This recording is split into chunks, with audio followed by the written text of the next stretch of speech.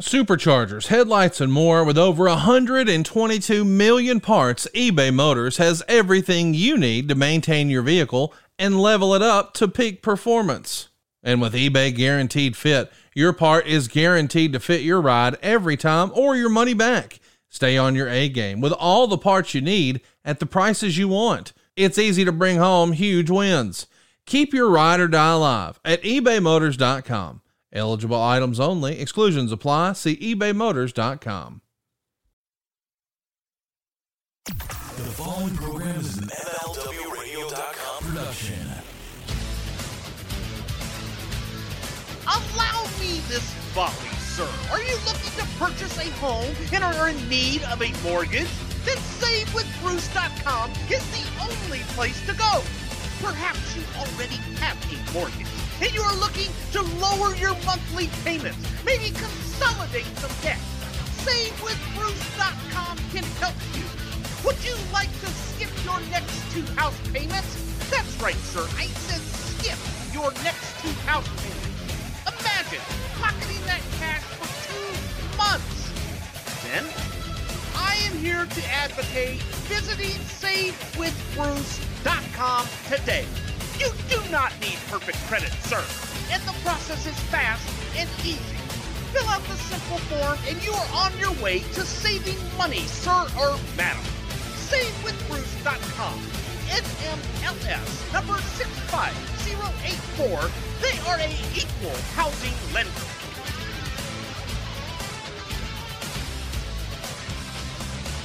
Hey, it's Conrad Thompson, and you're listening to What Happened When Monday, right here on the MLW Radio Network. And we are joined today by the master of ceremonies himself, Mr. Tony Schiavone. Tony, how's it going, man? Hey, Conrad, I heard a rumor that Alabama won a football game this weekend. Well, roll tide on that. Yeah, roll tide on that. Very Hey, good. Congratulations on that high school that Georgia beat this Thank you weekend. very much. Thank you very much. We appreciate that.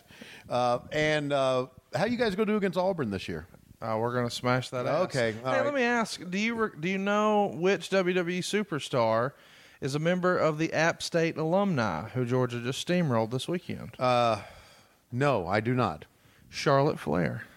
She went to App State? She went to App State. Wow. Yeah, and she was there when they upset Michigan. She was not there when Georgia steamrolled her team. Well, you know who else went to App State?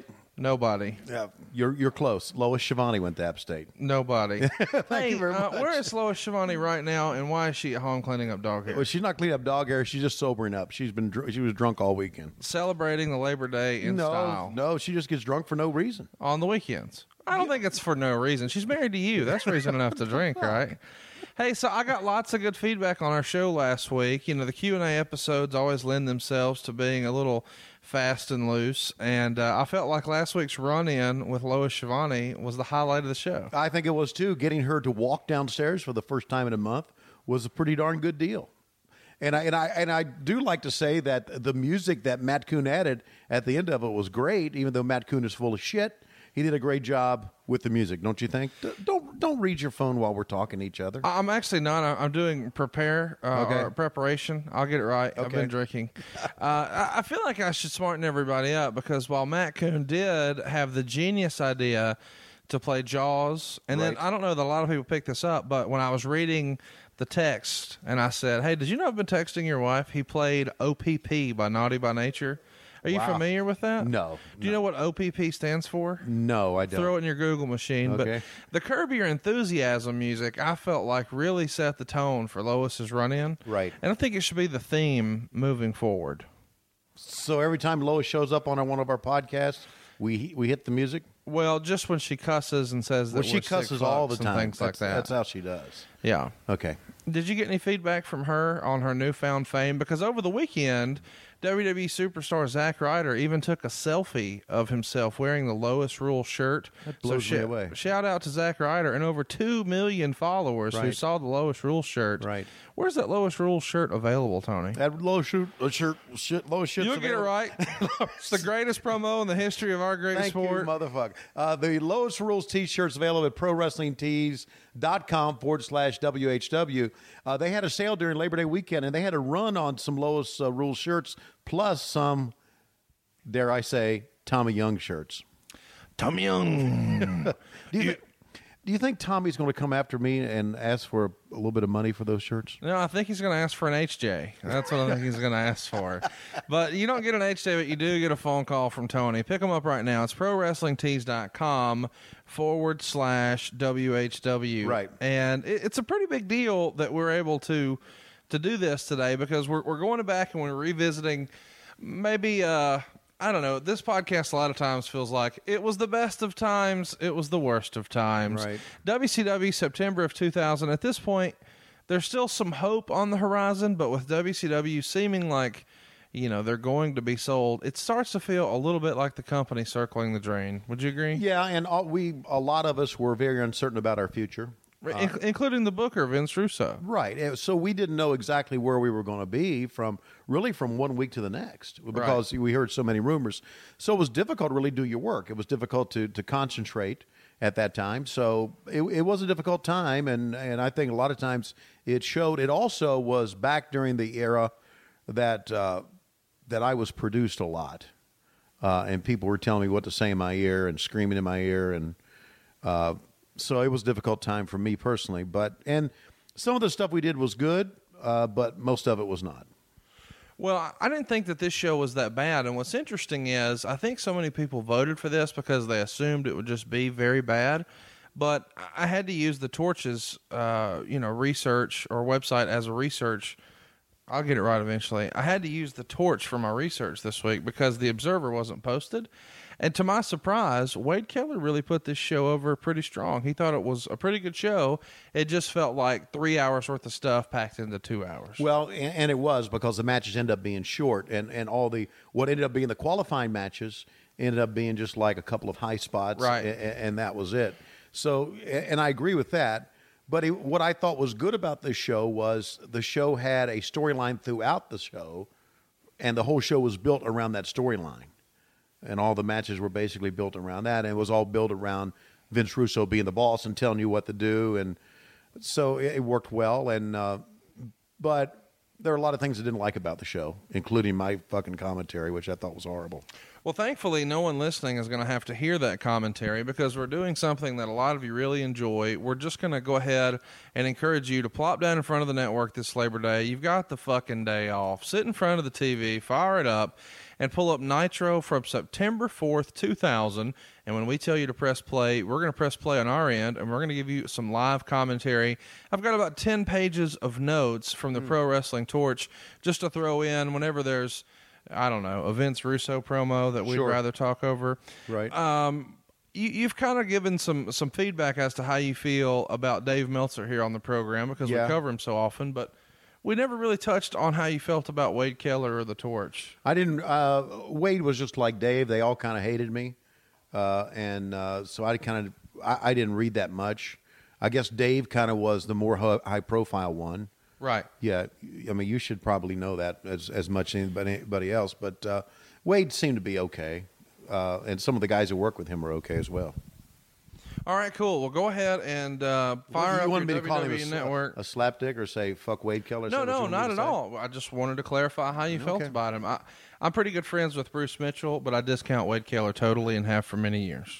Wow. It's not an ugly thing. I pulled this off the VIP. Wade's getting my money, so I mean, he can't be that mad, right?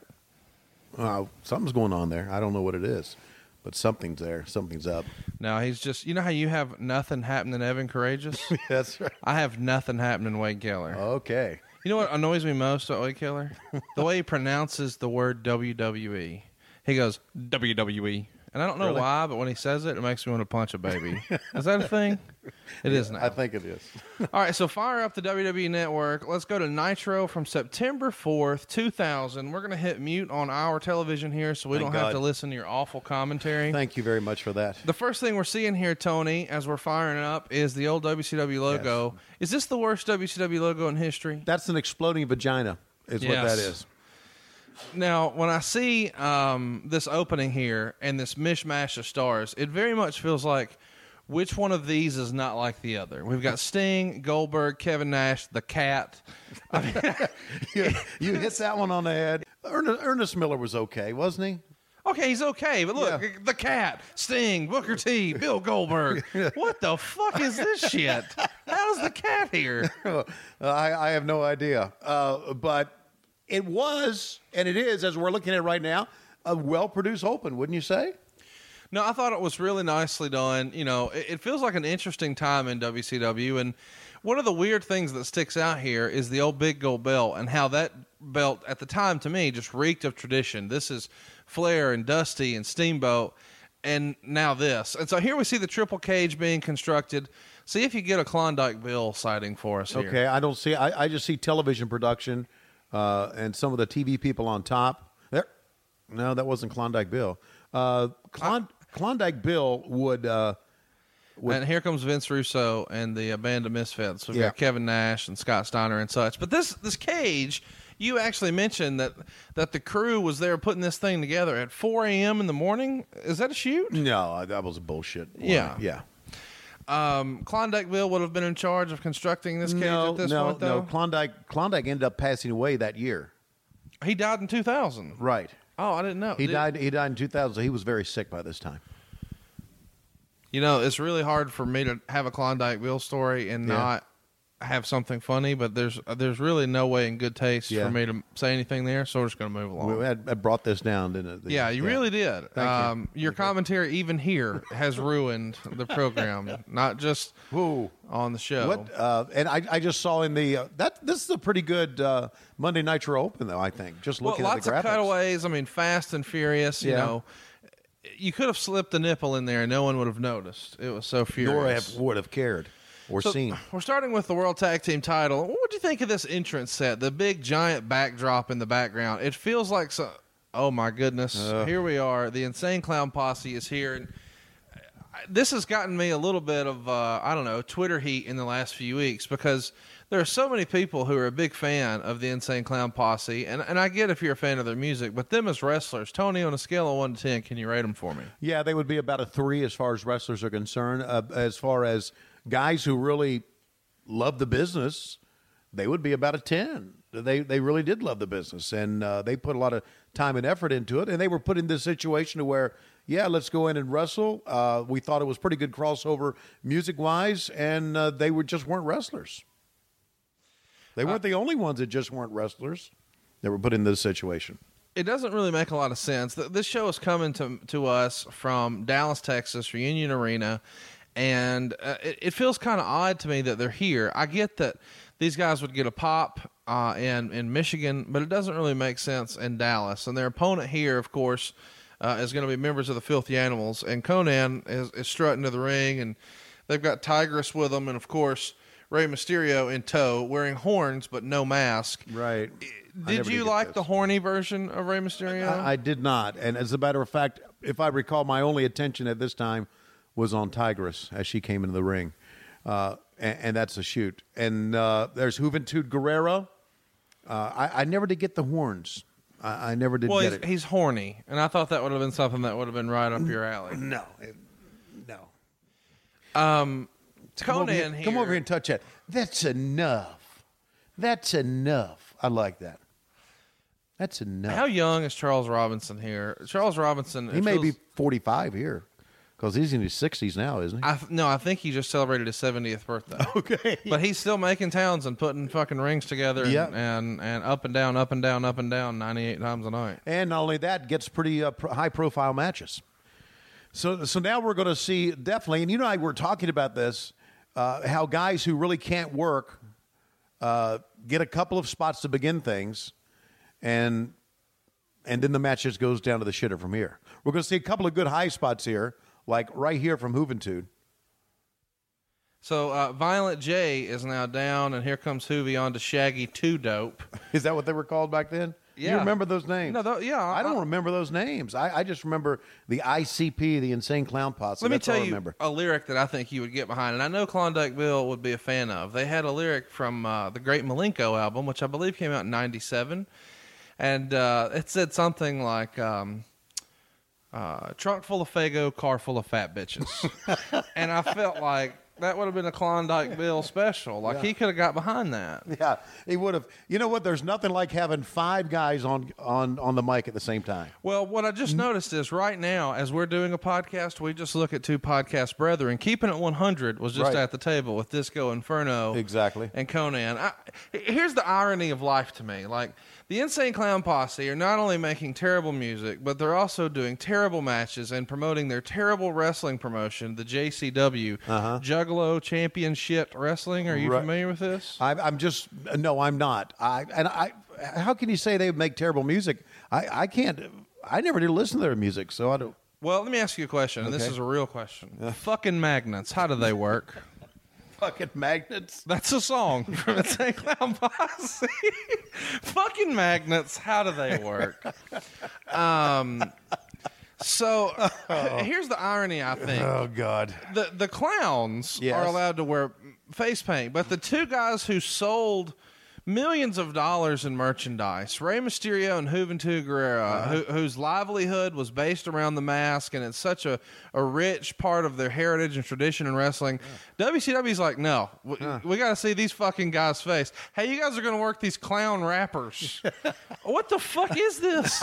It sounds like to me that you're some sort of luchador mark here or something. How jealous are you of Shaggy 2 Dope for getting the Bronco Buster from horny Rey Mysterio? I'm not. Ray's a nice looking young man, though. Oh, he's damn, And he's that's damn probably handsome. one of the reasons they took the mask off of him. You know what's so great about this too is you've got Charles Robinson in here, Yeah. the referee for Ric Flair's last match, the referee for Shawn Michaels' last match, and here are the Insane Clown Posse. Insane Clown Posse and Horny Juventud. Or So- Horny Ray and Juventud. Horny Ray. I sound like the one that's drunk. Well, And it's you. Hoovy was always horny. He had the juice. Uh-huh. There's something about Violent J showing off that he can press slam a 98-pound Rey Mysterio. Wow. Yes, sir, buddy. It's really impressive. That's a Look show what a of power. badass I am. I'm beating up toddlers. Okay. They're going to do a spot here. Watch out. Go do a spot. This has got to be one fucked up shot. Oh, you can do it We're going to again. do the same thing again because we fucked it up last time. Okay. Hoovy missed his spot. Okay. Hold it until Just hold him forever. until Hoovy comes around. You know, this is a typical WCW, and it's one of the things that I think fucked us up. And one of the things Here we I go. think. Are you Am I ready? going to talk over the finish here? I mean, you can if you want. You did back then. Okay. Watch up top, son of a bitch! Oh, Right in the gonads. Horny Ray's got his legs up behind his ears, just like Tony likes it. okay. For the pin, and the filthy animals beat the dirty fucking clowns. Here's what I think about this. Oh, Here's what I think about this.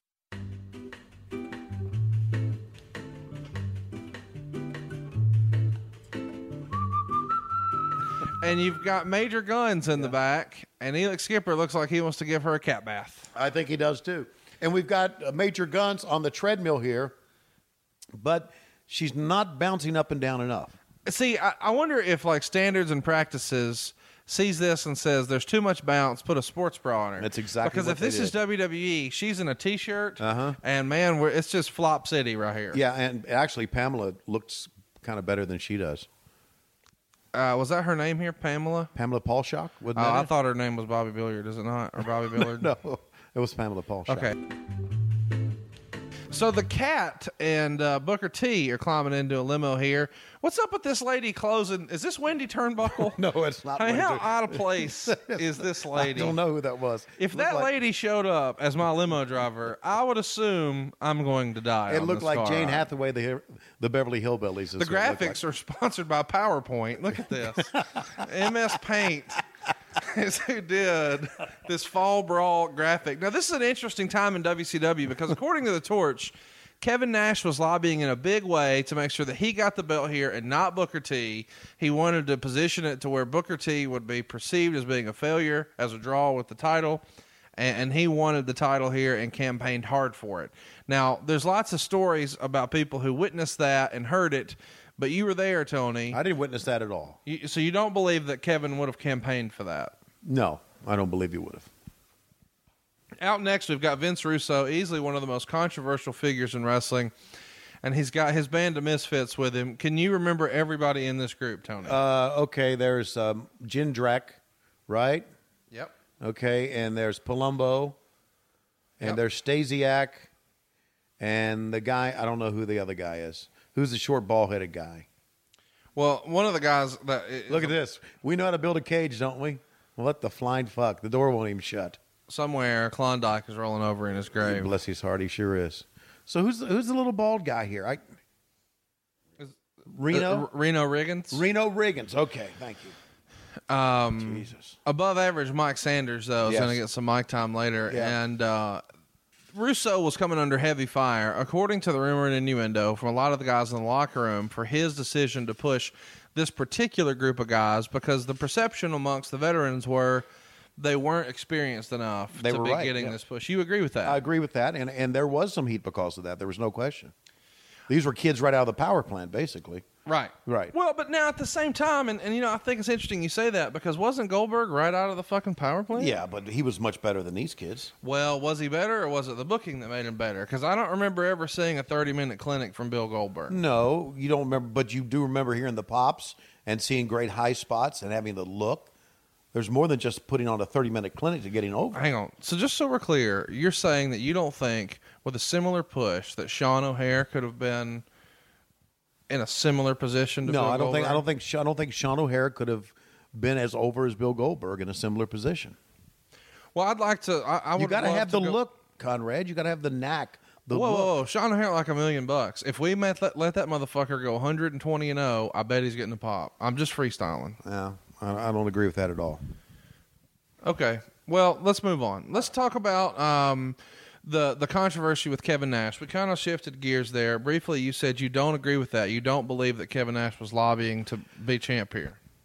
Okay, but you have something to back that up? Well, here's the rumor and innuendo. The Okay. week before, on August 28th, Nitro drew a 3.5 rating, which was way up from 2.6 the week before. And Kevin Nash wanted to take credit for that, so he put himself in a central storyline here. This is the conspiracy theory of wrestling. And so here on this show, of course, he's going to come away as the champ. Here's a spoiler 17 years later, but that's what's going to happen. And the rumor and innuendo is Raw is not going to be on air because they're being preempted by tennis.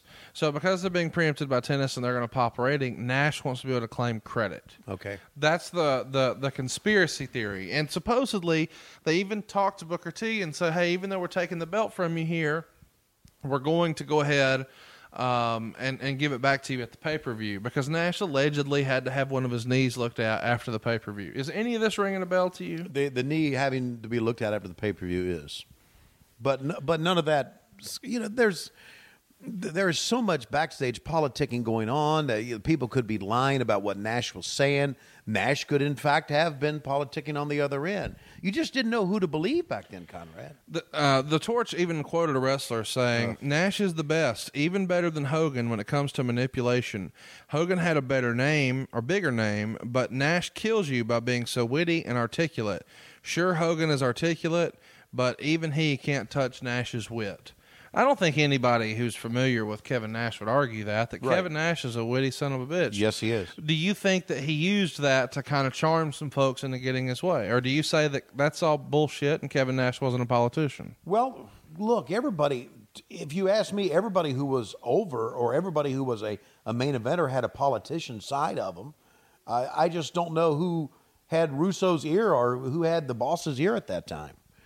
Refresh my memory on this because we had so many bosses and so many bookers. Do you know who was in charge of WCW at this time? I'm glad you asked. It's Brad Siegel, and Okay. apparently the word is out that Russo feels like his job is in jeopardy, and he's booking every single show as if his job depends on them popping a rating. So the thought is, when the rating was down so bad 2 weeks prior to this, he felt like he had to mash the gas. So he did the title change the week before with Kevin Nash, and now Yeah. here he's doing the triple cage, just pulling out all the stops. Yeah. So we're going to cover in a minute where there's going to be qualifying matches for this triple cage.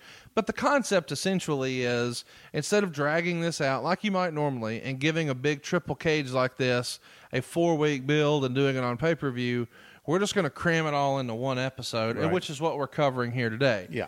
And the theory is Russo's doing this because he's job scared. Would you agree with that? No, everybody was. Look, and now that I go back and look at this, and now that you tell me that Brad Siegel was in charge of the company at this time, here's the story behind this that I firmly believe. All of our jobs were done at this time anyway, and we didn't know it. Yeah, and there's lots of worry as to what's going to happen. Bischoff is meeting with the company, Turner Home Entertainment, to try to figure out how to buy it with Mandalay. And at the same time, there's rumor that maybe the WWF may throw their hat in there. And there's even a question mark as to what the programming is, because once upon a time, the rumor was out there that TNT was going to become more of like a Lifetime type station aimed more towards women. All the Braves and Hawks and sports, all of that would be moved over to TBS. And that's kind of the thought, is they were going to kind of rebrand both of those big stations. So, of course, TNT, because this is like the beginning of year 6 on Nitro for you guys at this point. Yes, it is. There's a question mark as to, hey, what's this going to look like? Are we still going to be here? Are we moving to TBS? Do you remember hearing any of those rumors all these years later, or was it all just kind of a blur in hindsight? Yeah, it was a blur. It really was. And if you think about it here, TBS and TNT both have been rebranded, right, since that time. And what have they been rebranded to? 2 pieces of shit stations. Sure. Do you watch anything on TNT or TBS? Not if I can help it. Exactly right. Basketball, and baseball. I mean, AMC has passed them. USA has passed them. For sure. FX has passed them. They've all passed them with quality television shows. So what I'm saying now, they got the fucking wrestling curse. So once Vince Russo was on their stations, they just went to shit. No, once they got rid of wrestling, they died. I was kidding about Vince Russo. No. Hey, so we see Kevin Nash here. And he takes his watch off and puts it in his pants pocket. Is that not a tell that some shit's about to go down? Yeah, that a bump is going to happen. It feels like you would have taken that off in the back. Exactly. But, I don't know that Nash could give one shit less here. He's wearing a tank top. He's got a baseball hat. He's got on basketball pants. Yeah. I don't think I would ever see Kevin Nash on Raw dressed like this. Would you agree with that? I don't know. I'm not so sure. I've seen a couple of the Attitude Era of Raw, and that kind of looks like an Attitude Era for me. Did you notice on the big gold belt there, the nameplate they used for Kevin Nash was right off of an old replica belt? No. They have a toy nameplate on the big gold here for Kevin Nash, in my opinion. We happen to be graced with the greatness that is leathered by Dan. Dan, that's a toy replica nameplate, right? Thumbs up. Should we tell people that we have an audience here with us today? I mean, if you want to. Well, you've already said it. Well, Matt Kuhn is here. Matt Kuhn is here. He's going to find a way to fuck this show up, too, just like he did our best stuff. Okay. By the way, we're raising money right now for the victims of Hurricane Harvey. We'd love to have your support over at loveforhouston.com, and they really need our help right now, don't they, Tony? They really do. Absolutely, they do. And we have a lot of people that we know affected by the flood. Sure. And so, yeah, they certainly do need our help, I would agree. Loveforhouston.com. Give all you can. Of course, it's tax deductible. And about this time, Kevin Nash is now turned on Vince Russo in a swerve. They just partnered the week before for Kevin Nash to win the belt. So, of course, 7 days later, he has to choke him. And because we're so job scared, the lights are flickering, and now Sting's crawling out from underneath the ring. We got a great shot of the light is shining up, the smoke shining up from his butthole. Yeah. I don't understand why we're hot-shotting this. Have you ever seen somebody crawl in from the bottom of the ring with less pomp and circumstance than what we just saw? No, and I've never seen anybody crawl from in the ring with a better ass shot than he just got. That shows you how we do. I mean, he comes in, we should make it look you should have shot it from the other side and see him burst through. But one thing we saw the butthole cam. Butthole cam is what we had. Absolutely. We were so good at that. And so now Nash is taking a powder and says, Sting, kick his ass. Because, of course, Nash was positioning himself to be a part of this unholy alliance with Vince Russo. But now he's leaving Sting to take care of business here. And Sting, at this point, is still doing his Crow character that got him over so big in 96 and 97. Did you feel like the Sting character, as it is here, needed to be freshened up a little bit? Well, I thought the Sting Crow character was good when he was mysterious and didn't say anything. And now we got a Sting Crow that's doing the old Sting promo from years gone by with the spiked hair and the colored face. So, yeah, I thought if he's going to go back to the old Sting, go back to the old Sting. Vince Russo is now running up the ladder like Jim Cornette was giving chase. He's up top here. And I'll tell you, when I watched this earlier this week, Tony, I couldn't help but think just how fucking dangerous this really is and unnecessary. Yeah. They did a good job in this to secure the floor of the cage more than they did back in the 80s and the Crockett days. They really did. Hey, let me ask you, what was your favorite triple cage match with Luthez? George Hackenschmidt, was one of the most well-rounded wrestlers of all time. And I wonder how many triple cage matches he worked. Exactly. I have no idea. And I never seen Luthez come in with neon highlights either. I know when I think about dangerous weapons I'd want to hit with someone, an aluminum trash can and a guitar are the first thing. I know. Like if somebody broke in my house, we're taping this at the Conradison. If somebody broke in right now, I'd be like, Coon, get the guitar. Dan, grab the aluminum trash can. Where are the fucking handcuffs? That's right. It's just... Well, you know what we had, and we didn't realize it, and I still didn't realize it at that time. We didn't realize it until the match got underway. There was a hardcore section of this cage, and no one smartened us up to it. Well, yeah. I mean, nobody was telling anybody anything, but the middle section it looks like the Teenage Mutant Ninja Turtles lair. Right, exactly. Like there's Donatello's gimmick. That's right. And so now they're crawling around, and this just feels unnecessary. Yeah. Like these are not trained professionals. It's worth mentioning that Vince Russo's working with a concussion right here. He was seriously concussed the week before. He was booking TV from home all week and trying to fax things in. After the show, he was on WCW Live and not himself. He couldn't finish sentences. So he books himself into, let's climb on the top of a triple-decker fucking cage and hope that you're clear-headed enough to, not die. Yeah, not to get dizzy and fall off. Right. Exactly, yeah. And here's Goldberg. How would you describe Goldberg's look here? Goldberg looked pretty fucking tough to me. He had the number 95 on the back of his jersey. You know what that was? That was his number at the Georgia Bulldogs. Exactly right. Go Dogs. I really appreciated that he came out with not only the shirt, but it was unbuttoned, so you could see his taco meat chest hair. Yeah. Because it just felt like, hey, I'm kind of a badass, but I want you to know I'm sexy too. Yeah, okay. Well, what's wrong with that? Well, I don't think there's anything wrong with it. Exactly. I mean, it's what Tom Zink would have did. And this happened just moments ago, in case you forgot it. Yeah, 4 minutes prior. Now they get the shot in the replay of Sting birthing himself from underneath the ring. He's crowning right all the way through. Hey, make sure he pulled up his microphone. And now they're staring down, but there's no lights on that either. No. I really feel like in hindsight, the people who needed to be fired were production people. There were a lot of them who did need to be fired. And I can give you some names. Well, let's get it. Craig Leathers.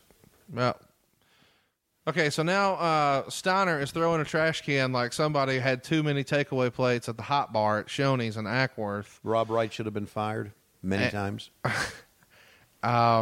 Jeff Jarrett is here. Hey, rumor and innuendo about Jeff Jarrett and Tommy Young. So, okay, wait, we're cutting back here, and now we're seeing an introduction of the people at the desk. And let me just tell you, on the left is Powder, Jeremy Borash. And on the right is the sexiest big man. That popped the crowd here. It did. And they're shaving Jeremy Borash's head, and this feels like something that he should have had happen in TNA. Yeah. Look at all the ladies there. Can you name the ladies? Do you remember all these girls? I don't know any of them. No. So Mark Madden here in the Hawaiian shirt. The rumor and innuendo is, and he is TV's best looking big man. I am podcasting's best looking big man. You sure are. He was kind of the dirty commentator at the time, right? Right. The heelish type. So me here on the podcast. Right. The rumor is that Vince Russo really liked him in Hawaiian shirts. Is that the way you remember it? No, I don't remember that at all. Why is he wearing a Hawaiian shirt? We kind of dressed any way we wanted to. Can I give you a compliment right now? Yeah. You're a damn good-looking man right there. Thank you very much. I saw that guy the other day when I was watching this. I was like, that's not the guy I know. Yeah, I know. Like, I don't know what happened. I do know what happened. Yeah. I got old and fat, motherfucker. That happened. Did a Krispy Kreme move near you? Like, what happened? Did you do overtime on that Eclipse donut, or what the fuck happened? And I'm a fat guy. I'm allowed to say this. I know you are. But this Tony Schiavone ate that Tony Schiavone. Yeah, this one grew a beard. Just wait till you get my age. And fucker. quit cutting his hair. Okay. Yeah. So we've got two Nazis out here. Did you ever see these guys? Did you see them? Oh, I did not. The Harris brothers are here. They've got their SS tattoos. Yeah. They're not happy. They're out here cutting a promo with seemingly no reason to be there. Yeah. And they're upset with Mark Madden. Mm-hmm. This feels very throwaway-ish, but it feels very Vince Russo-ish. I don't know how or what has gone on, but why were these guys getting a push here? Why did Vince like them so much? He used them in TNA. He used them here. Mm. Can I tell you something as a shoot here about these guys? Yes. I don't fucking remember them. Well, I wish I did. I don't remember these fuckers at all. I was watching this thing and said, who in the hell are these guys? They look like two Horace Hogans to me. They're attacking Chronic and hitting them in the head with sugar glass. Okay. Here's what's so offensive to me. Okay. They have their SS tattoos in plain view. How am I from Alabama and I'm fucking offended? I don't even know a Jewish person. Well, we're talking in 2017, and that was 1990. What the fuck? That was 2000. 2000. Okay, things have changed in 17 years. All right, so now we've got Shane Douglas with sleeveless jamboree outfit. It feels like he works with the $1 Million Band for Alabama. Like that outfit that he's sporting right there. Yeah. And he's with Tori Wilson. Can you use two words to describe Tori Wilson? Right here or just overall in life? Roll Tide is what we were looking for. She's Roll Tide. I was looking for slutty, which is... Well, that's offensive. No, it's not offensive. We're not gonna... Oh, listen, I like slutty. You like slutty too, don't you? We keep our slut shaming to Missy Hyatt and Sonny on this program. Okay. And the cat. I mean, it's a nice Kimberly. slutty look, isn't it? Stacy. Okay. It's a Come nice on to want to slutty. lay out. Hey, speaking of, I was just smartened up this weekend. Where were Are you in the loop on Kimona Wanalea? Are you familiar with her from ECW? Yes, she was with us for a little while. Yeah, a very attractive Asian lady. Right, yes, she was. She had a stint as a stripper and then wrestling. Natural progression. Yeah. I'll just say wrestlers are whores. Yeah, okay. And so here we are. Right. Mm-hmm. And I heard that she was once engaged to Jimmy Hart. Did you know that? I had heard that Jimmy Hart fell head over heels in love with her. Well, how would you not? I'd fall head over whatever. Okay. I had heard that they were living together. I didn't hear that they got engaged. I heard they moved in with each other. I heard they were married, and then someone said, no, he never officially divorced his wife, but, Okay. he may have given her a cat bath. Here's I talked to Jimmy Hart about a month ago on the phone. And Does he have more of an Asian accent these days? He does not. But Did it go like, Tony, tell me all about your family? Is that the way that went? No. Okay. He told me, he said that I told him we'd like to come do a live show at his place. Yes, I need his wife to be there. Yeah, exactly. Yes. And he said, that sounds great. But once he listens to this fucking thing, the shit's done. I didn't say anything bad. Yeah, I've only ever said that he was married to a hot chick and that he was Hogan's weed carrier. That's it. I haven't said anything else. Talk about unused talent here, or misplaced talent. Now, let's talk The about great what's going fucking on. Muda in this angle. So we've got Vampiro, the Great Muda, and Sting. And this feels like Vince Russo saying, hey, who has fucking face paint? Put them all in the ring. God damn it, I forgot about ICP. This could have been a five-way. Like, Exactly. why are I feel like the only reason these guys are in here is because they all have very pale, white, kabuki-ish face paint. Look how shitty that bum was. Once again, I wanted to bring this point up earlier. You hate Vampiro, don't you? No, I do not. Not at all. As a matter of fact, I think he and Matt Stryker do a great job on Lucha Underground. Much better than we do here. Well, yeah. The green mist in the eyes. How would you describe green mist in the eyes?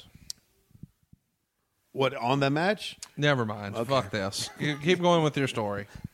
My story is that they okay, is this a 1, 2, 3, 1? Well, why 2, wouldn't it be? 3, okay. Now, these guys had a pay-per-view feud where they threw each other off buildings and set each other on fire and battled in graveyards.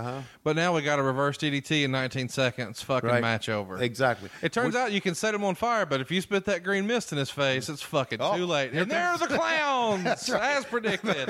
Let's get everybody with fucking white face paint out there. It'll be awesome. Oh, and then he sprays his mist up in the air, and they all back off like they're fucking scared. Great Muta, the most underrated Japanese talent in the history of U.S., you think? Underrated? Well, I mean, I think with the dirt sheet's always jacked off to him. I don't know why, but I really dug Lance Storm being so straight about this. Right. Like, he's just nothing to this. Not even looking down at Correct. them. Right. I mean, I would be checking out boobs right and left here, but he's looking in the eyes of Paula. He looks across to Elix Skipper. A great line. But I don't want to be Canadian. It's a great line. Great line. Yes, it is. Speaking of great lines, we've got Stevie Ray here, who recently made podcast news. I don't know if you saw this, but it came out that he says Terry Taylor is the most racist man in the history of pro wrestling. Really? Yes. Your response? Wow. That's my response. Do you have Stevie Ray's number? Yes, I'll get it for you. Okay, get it for him because I want to call that motherfucker. Because I really got along with him, and I want to hear the stories about Terry being racist, because you know how we feel that you can't heap enough shit on Terry Taylor. I don't know anyone who's ever liked Terry Taylor. Yeah. I have it on good authority that Terry Taylor, when he was a small boy, his mom would have to put a pork chop bone around his neck just to get the dog to play with him. It's real. Yeah, okay. I'm serious. That's a lame-ass old joke is what that is. Is it really? Yes, it is. So Kevin Nash is in the back drinking coffee. Yeah. Scott Steiner's just standing around holding a pipe. I know. I'm thinking he's gonna clock his ass with, and he never did use it. You know, that's not the visual you would imagine. If I said Jake Roberts was standing around holding a pipe, totally different visual. Totally different visual. It's worth mentioning here, as Stevie Ray's coming to the ring, this is at a time, and let's take Can you I back ask you to something. Yeah. Am I even needed in this fucking episode? What do you mean? I don't know, because you're on fire, motherfucker. I'm just, man. I'm trying to do what I can. WCW 2000 is not that entertaining. You know, You're telling me. And you know what the bad news is? I was never going to watch this bullshit again until I met you. Yeah. And now you're force feeding me this shit. It's like Mystery Science Theater 3000 all over again. well, that's kind of what this is, and that's Yeah. what I want to do for the next live show. Yeah. What I enjoy most about this promo, and I guess I'm going to give a spoiler here in a minute, but he's going to face off with Booker T, and Booker T is in the qualifier match, of course, having most recently been world champ. He's, of course, figured in a big way for the triple threat or the triple cage War Games match, but he's got to qualify to get there. So he's going to take on his own brother here by surprise, who's going to like sneak attack him. And then afterwards, they do a quick promo and explanation as to why that would happen. Do you remember what he said? Yeah, he said you got to be prepared for things like this. Well, specifically, Suckers Gots to Know. Okay, Suckers got to know. And I want Suckers Gots to Know to be our next T-shirt at ProWrestlingTees.com. I don't, because I know Stevie Ray would come after my ass for some money. Well, for we'll that. cut him in on that. Okay. I just think it would be cool if we said Mondays at 6 a.m. Suckers Gots to Know. Mm-hmm. I like it. I like it too. So when I was doing some research for this, I ran across the report. Ooh, now, can I say something here? Please do. We're watching this on high def. What is on his shoulders? Did you notice that when he turned around? Yes. Okay. What is that? Be careful about what you say, but what is that on his? What was that on his shoulders? It wasn't a tattoo. It was like two big things that you want to kind of pick off, like scabs. He was branded. Really? Yes. Are you serious? Yes. When African American people are burned like that, the skin bubbles more. And so one of my very best friends was in a black fraternity, and they brand you to join the frat. And it bubbles up and burns up like God, that. man. And it's a way of you like being initiated and showing that you're a man and that you can take it. So he was branded. So that is really, really hot metal being pressed into his flesh to show that he can fucking take it. Holy shit! And his brother robbed a Wendy. So these are two bad fucking dudes. You know what I mean? Have you checked with Booker T since what's been going on in Houston? Booker T is good. He's good? He's really good friends with Bruce Pritchard, as you know, Yeah. and he's safe. And considering a run for mayor and considering the shit show they've had recently, I'd vote for him.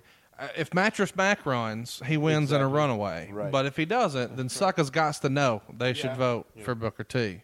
Now, can you dig Don't that? hate the player. Hate the game. mayor. No.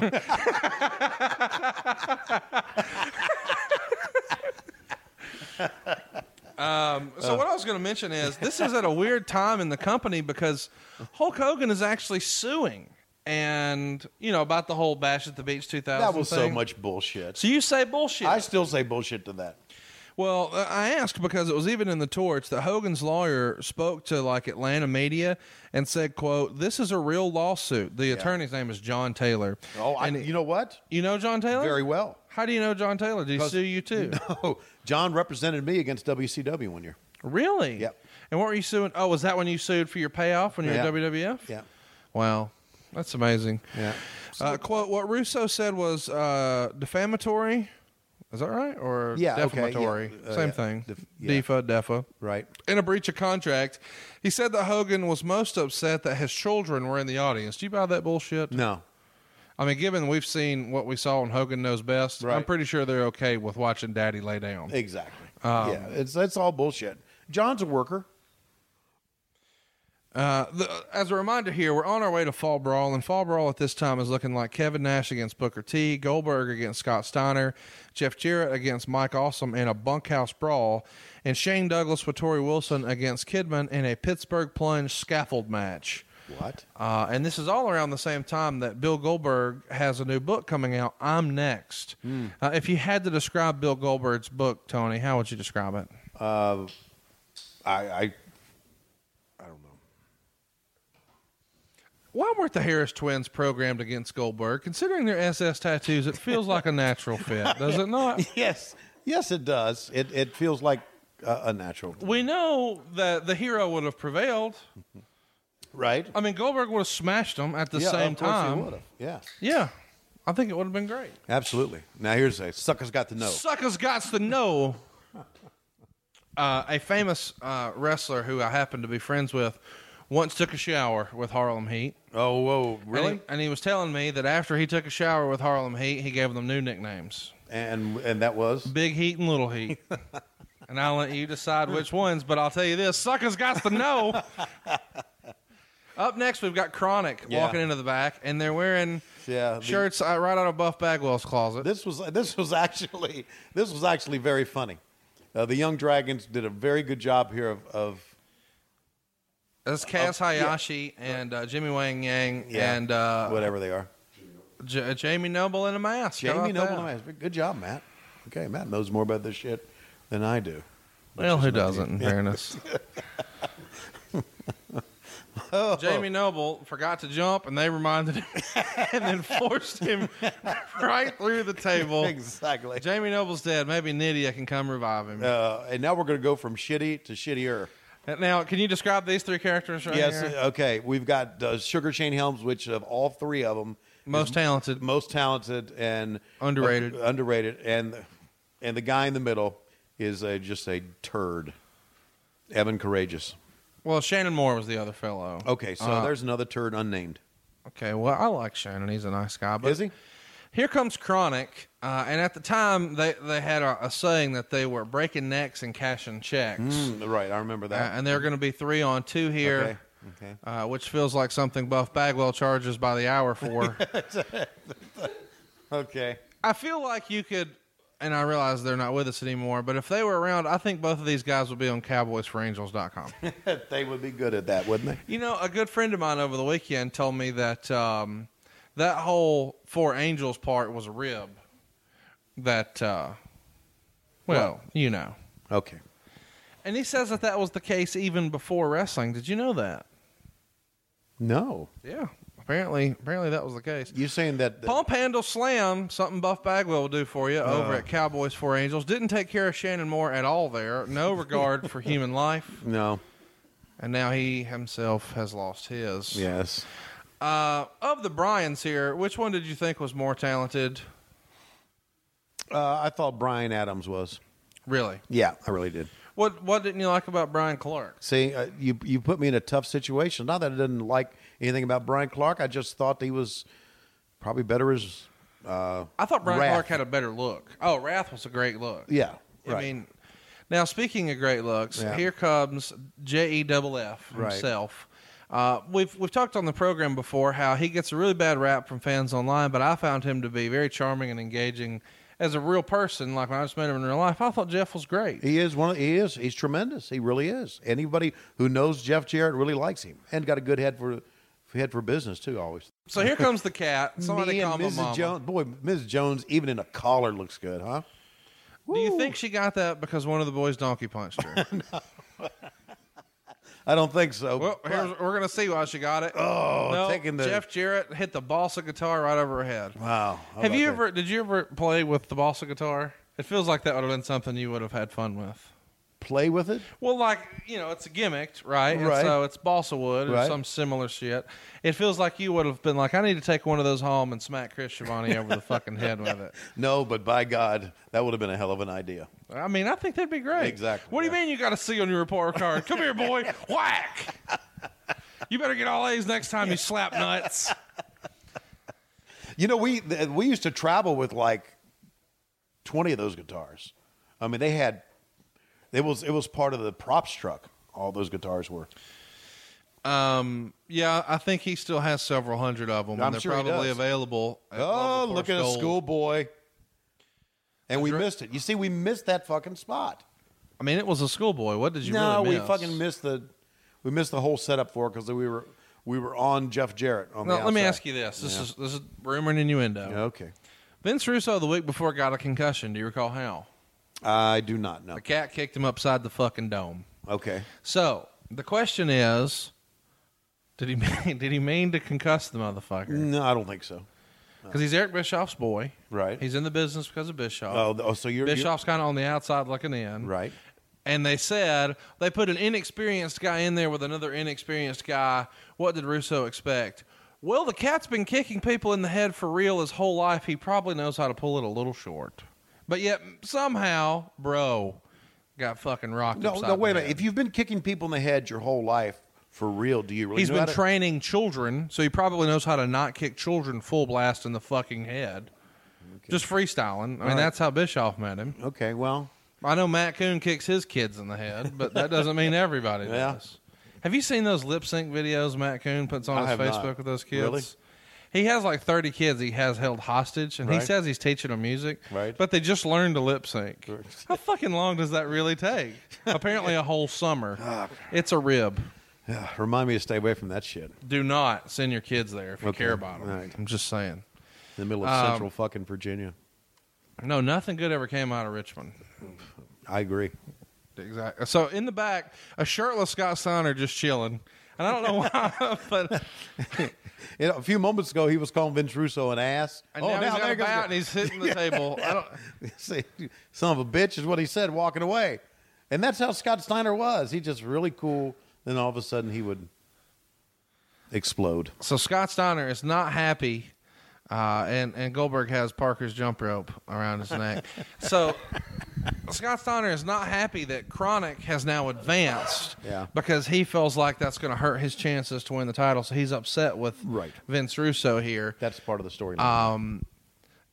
And Russo, I guess at this time, is really feeling the pressure because he probably feels like if WCW goes out of business or if he loses this job, he's pretty well burned the bridge with the WWF. Well, that's not true. He was rehired by WWE.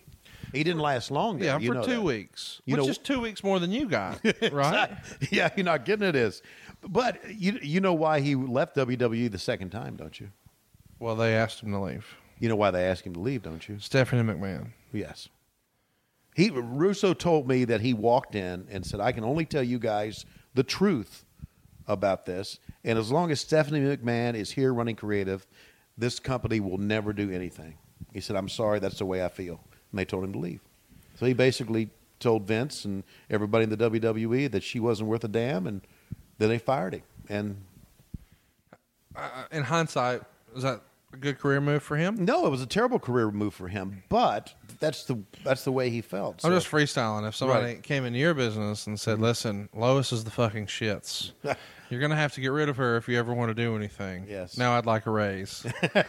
It just doesn't feel like the best career decision. No, it doesn't feel like the best career decision. And then, So here's Tori Wilson cutting a promo. yeah, with that screeching voice of hers. What? Boy, you just really don't like I Tori. like Tori. Did Tori reject your offers? No, I like Tori at all. Hypothetically, if you were making a pass at Tori, what would that sound like? Tori Wilson, come here.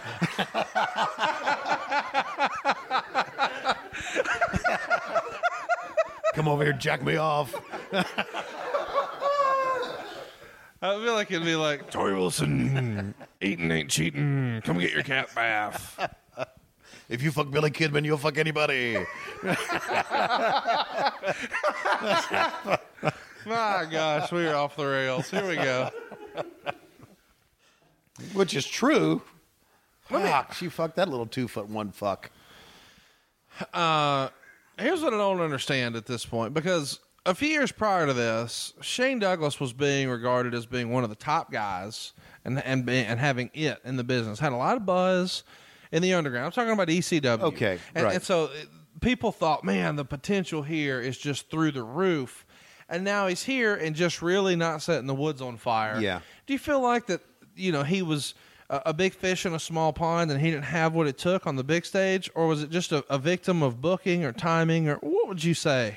Well, here's my first thought about it. I think maybe that we approached guys who were over in ECW the way that Vince approaches guys who are over in WCW. Keep them underneath, keep them pushed down. Does that make any sense to you? No, it does make sense. Yeah. And I can't argue that, but it's just curious that a guy like Raven comes in and does, in my opinion, considerably better here than, say, a Shane Douglas did. Mm-hmm. And at the time, Shane Douglas was considered to be the more legitimate, quote-unquote, worker. Anyway, wow, Goldberg legitimate here. worker. But Shane has got good facials. We're looking at it right now. Absolutely. I feel like he's very underrated. I do too. Absolutely. Got a great talker.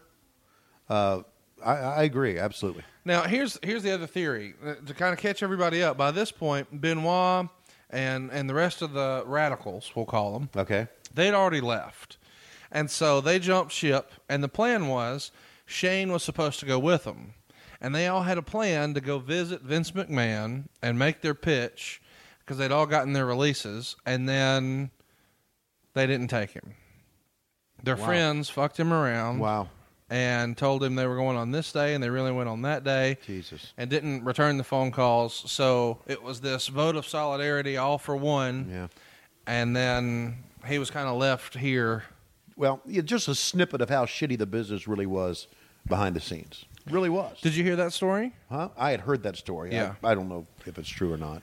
Goldberg here is working with Shane Douglas, and Shane earlier in the show had the campaign, and he wanted the Naturals, the Natural Born Killers to be, or Natural Born Thrillers or whatever, to be with him. And Tori Wilson saying, no, you don't need those guys. And Vince Russo, after he leaves the room, says, hey, just watch out for him. And in the Torch, they would even comment that Shane managed to get a better than average match because seemingly at this point they were still doing 2-minute squashes with Goldberg, but they went 4 minutes here. And the Torch, in a non-jokey way, said that it was good on Shane to get the extra 2 minutes out of Goldberg. Do you remember the talk being that it was that difficult to work with Goldberg? No. I think people were... What I remember was people were scared to death of him because he was so stiff. Now, let's talk about that, because this scared to death thing I don't think has been addressed enough. And I hadn't even heard this until I did my research this week. But, we'd always heard that Goldberg started to become a little bit of a prima donna here and difficult to work with and would undermine shit and change creative and just be argumentative. Oh, really? Now, okay. So let me ask you this story. Because a week prior to this, there was an incident where...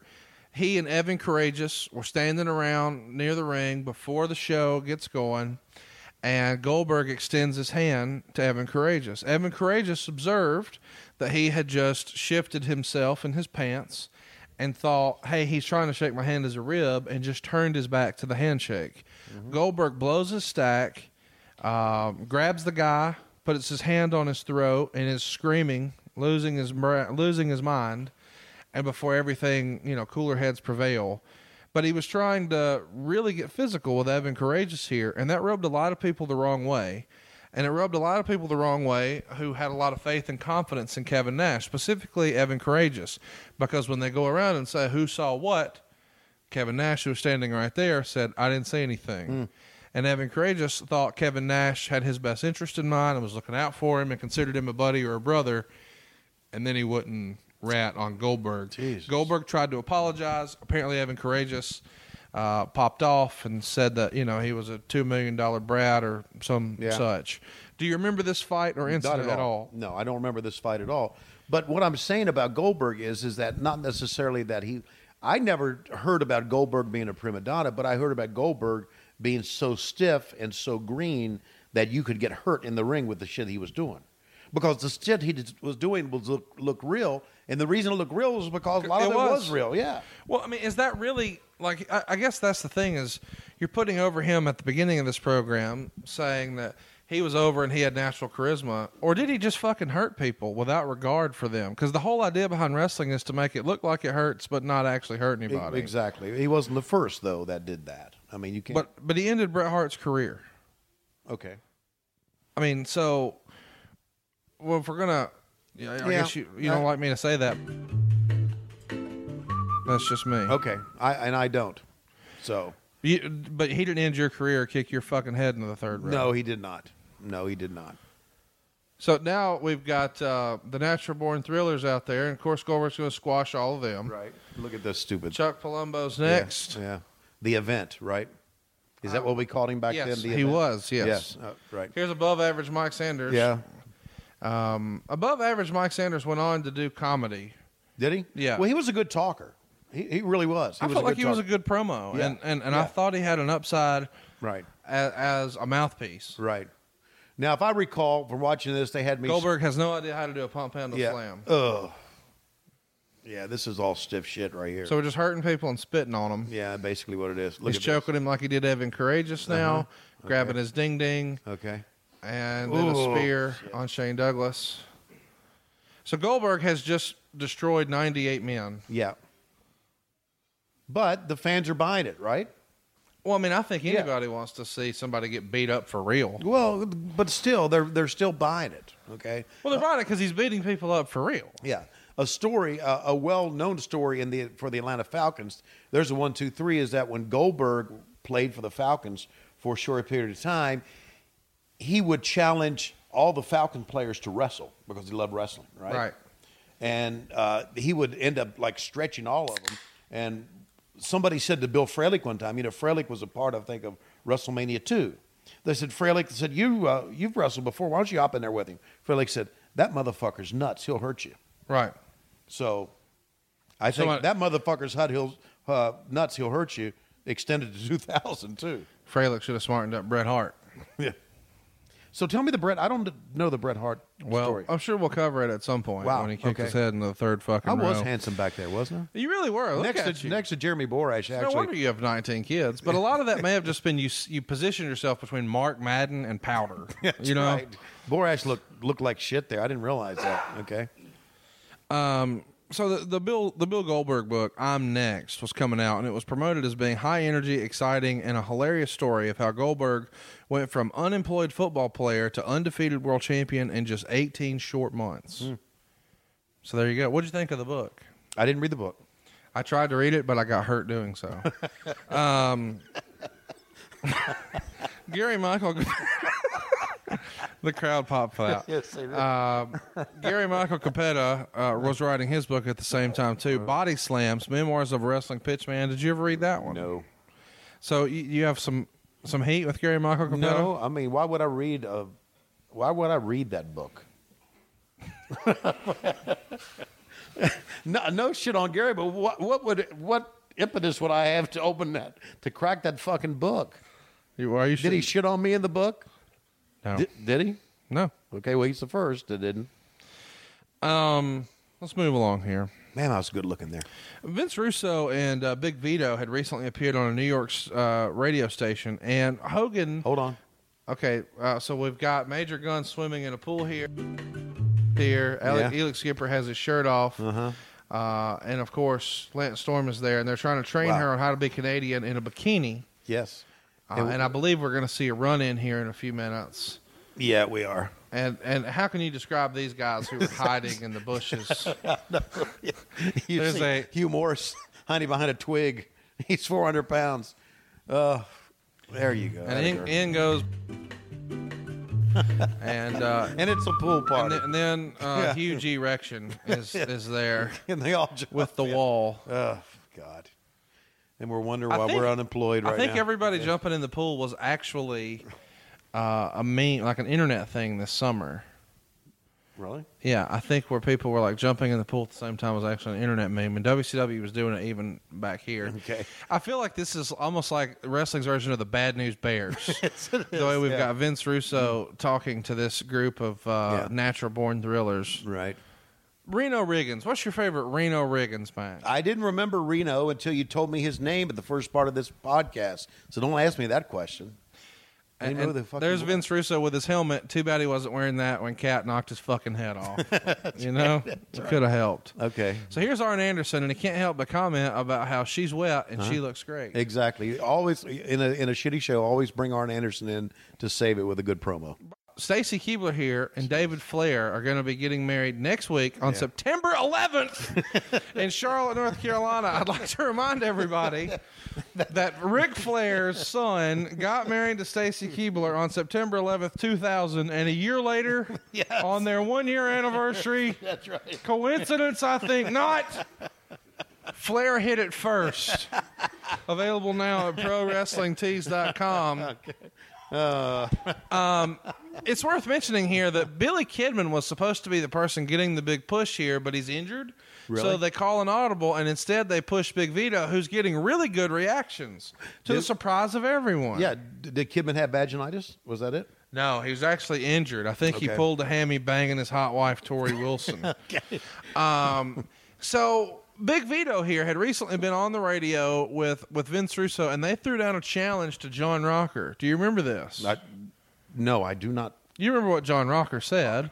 No. What he said about, in New York got him. Yes. Yes, right. So they tried to go into business for themselves, bro. Okay. And challenge him for something on WCW. How much heat would John Rocker have had he appeared at a pay-per-view for you guys here? well, he showed up at a couple events for us, but they wouldn't use him. That feels like the biggest waste Yeah. in the history. When you've got that much heat, why would you not use that? He was on a rehab assignment with the Richmond Braves, and we were at the Richmond Coliseum, and we sent a limo to pick him up because Tenay was in the limo to pick him up. Was there a black driver?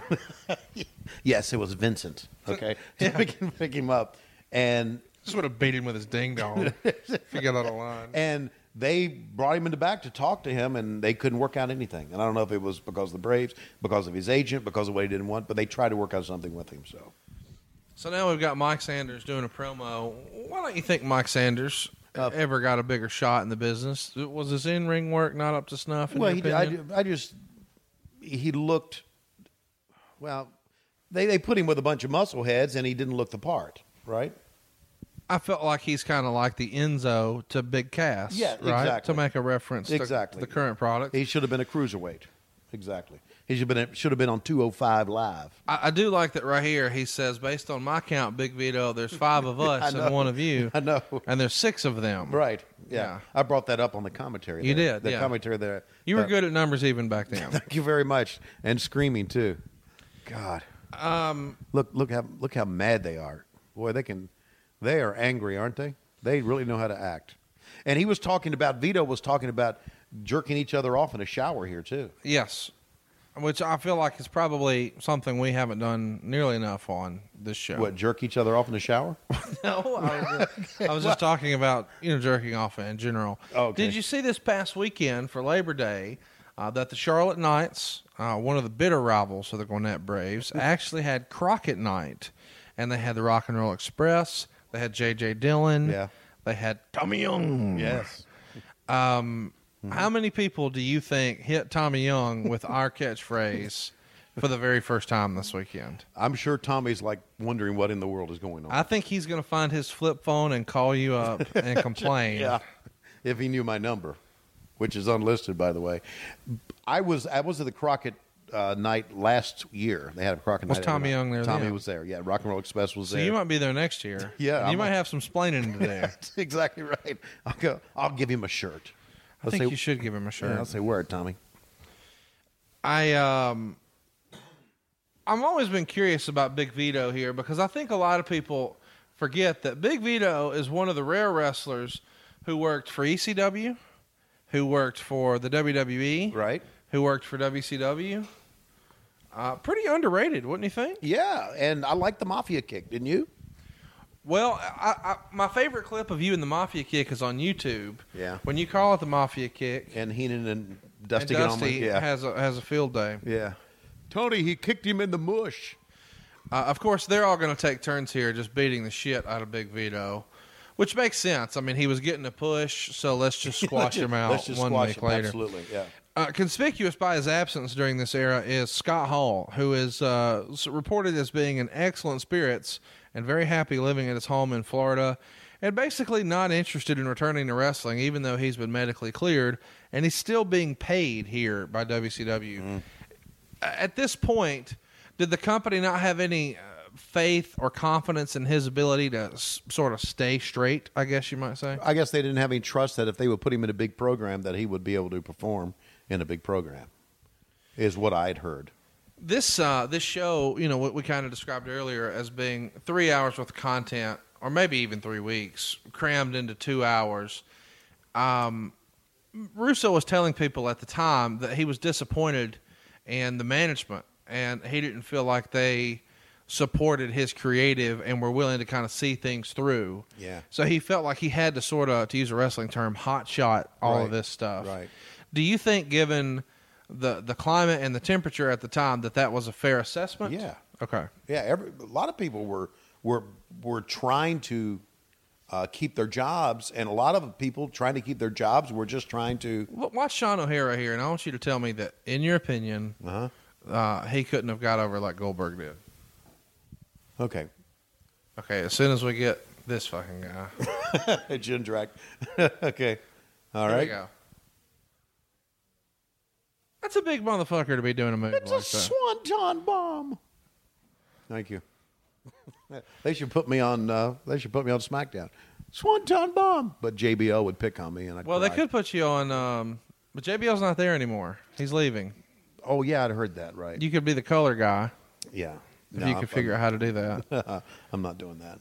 But You wouldn't do that? no, I would Fuck not. you, you I, wouldn't fu- do I that. would not go back there and do commentary again. Yes, you would. No, we'd have to give this up. If the money's right, have fun. Why wouldn't you do that? We're only doing this till the fucking wedding's paid for anyway. I got news for you. We're doing it way past the wedding. Are we? You and I are joined at the Son hip for of a a long time. bitch. Thought I was getting out of this. Okay. So, Okay, then I'll quit and you go back and sucking Bruce's dick. you know, me sucking Bruce's dick got an award. Did you know that? That's podcast of the year. Tony Schiavone has passed away. He's choking on ice. He's spitting everywhere. All right, in the back, we see Big Papa Pump warming up for Tommy Young. Vince Russo's got his helmet on. I'm not sure what the fuck is going on. But Tony's really in trouble, folks. He's about to spill his drink and die. This is happening. Luca Brasi.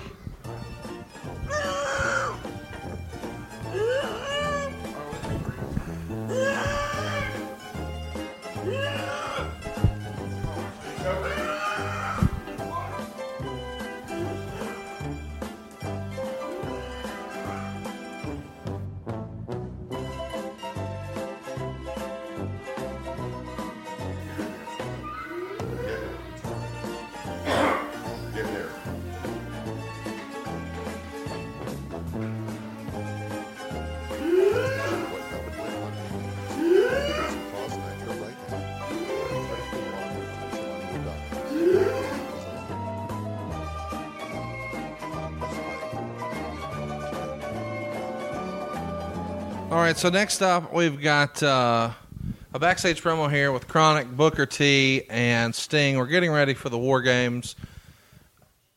Give me something, Tony. I guess we should explain that we had to stop recording for a minute. We thought you were going to die in my den. That's right. downstairs. That'd have been great, man. Me dying in your den watching fucking wrestling. That's how I want to go. Okay.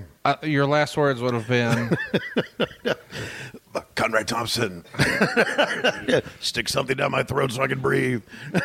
well, Well, I'm just freestyling here, if you know what I mean. sure. Okay. She was really good at holding the mic there, wasn't she? See how she feel- gripped it real Yeah. tight, right at the near the middle. You know, when you rearrange yourself in your chair, You know the bullshit's I know coming. the bullshit's coming, right? So go ahead. You heard over the weekend what? Well, it's bullshit. I'll just keep it to myself. Okay. So we're right around This show the- works better when you throw out the bullshit. You know that, don't you? Yeah. This is why I do it every week. And people get mad. That's right. Well, And they're like, why aren't you talking just about facts? Why do you guys have to insinuate Tony's gay? I'm like, we're not insinuating. You know what I mean? We're just not. So Dallas, Texas, why wasn't that a bigger market for y'all, do you think? I mean, it feels like WCW never really caught fire there the way they should have. yeah, I know. And if you take a look at, we really didn't have a sellout there. I mean, they No. dropped. They had a lot. I don't know. I mean, it was an old NWA territory. stronghold, yeah. It sure was with the. And you go, I mean, even back to World Class, this was a very big wrestling town. Yes, it was. And for whatever reason here, WCW was just not, setting the woods on fire. What did they put in Texas Stadium with Flair and Kerry Von Erich back years ago? You know, Well, it was a record at the time. Yeah, it right. wasn't full, but I Right, mean, but it was still. a lot of folks. right. Yeah. They still made a lot of money. We get this question all the time. Your slap dick, is that a variation? Are you ripping off Jeff Jarrett's slap nuts? No, it's not. No, Where'd your dick come from? Slapdick came from the basketball coach, University of Georgia, Jim Herrick, who was a basketball coach at UCLA and led him to the title. He would use that sometimes in the back and make us all laugh, saying slapdick. And I always thought that was a funny term, and that's how I started using it with the University of Georgia. They beat Appalachian State this past weekend. I started using it at the University of Georgia in our with our broadcast team, calling them all slapdicks. And then I started using it in the Braves in the back, calling it, when we would play a bad game, called it slapdick baseball. So we're getting started here. Sting starting like a house of fire against Jeff Jarrett, and they're inside this cage match, and there's ladders all around, so you could climb up to the second level. Yeah. Do you remember the silly rules of this match? Can you kind of recap them for us? Yeah, the silly rules, you had to go up and grab the belt up top and then go back down and go out the door. So you had to go through a gauntlet to get up and then a gauntlet to get down. And that was the silly rule. The thing that kind of jumped out to me is that in the corner over there are posters for a new movie, The Way of the Gun. And it's draped over the guardrails, and it feels really, really random. Like, why would a wrestling fan bring that? Do you think that somebody was getting paid for the placement there? I mean, why would there be a movie that would poster have to with be it? it. Yeah, it has to be. Sure. And I didn't notice those until, were they there the entire night or just? Well, specifically here is when they're getting really good shots of them. Yeah. It feels like some sort of guerrilla marketing. Hey, so Medusa is allegedly starting to work as like an agent for some of the women wrestlers and training with some of them. And supposedly she took some liberties with Tori Wilson around this time. And you were kind of talking out of the side of your mouth about Tori earlier, and we all know that you would like to ride bitch on Medusa's bike. Yes, I would. Do you remember anything about this Medusa-Tori situation? I remember hearing about it. Was it true? I don't know. And Medusa and I were very good friends, and she never did tell me about this that I know of. Before you nearly passed I would like away, to see her and Tori get into a fight. Would you scream like Joey Styles, cat fight? Yeah, cat it's like, fight? oh my God. Yeah, Yeah. absolutely, I would. Ever tell you how much I love Medusa? I mean, love Medusa. What are your two favorite things about Medusa? Her personality and her wit. Yeah. So Scott Steiner comes out, and he's got on a mask here, I Yeah. guess, to protect his nose. I guess it was like I don't know, it was like what they used in the NBA at one time before they got the clear mask in. No one really understood why that happened or why he was doing this. Now, According to the rumor and innuendo, it was because he was brown-nosing Vince Russo. He had been such a handle for everyone, but he had been on his best behavior for Vince. Uh-huh. Do you believe that there was renewed confidence in Russo? I asked because in the Torch, you see a lot of the maybe shit disturbers are out of the company at this point or on the sidelines. Buff Bagwell's not here. Right. Scott Hall's not here. Lex Luger's not here. And the morale amongst the mid-card is supposedly at an all-time high. And then guys were even positioned to be like the Russo Big Six. Do you remember hearing about this? the Russo Big Six, I do not. So the gist is there's a handful of guys who Russo felt like he could really build around and hang on to. And it's probably not that big of a surprise as to who all was in the Big Six. Do you want to guess? Natural Born Thrillers, were they in it? No. Okay. Sting. Sting is in there. Okay. Jeff Jarrett. Jeff Jarrett's in there. Okay. Scott Steiner. Scott Steiner's in there. Okay, so I need 3 more, right? Yep. Okay. Well, it wouldn't be Kevin Nash, would it?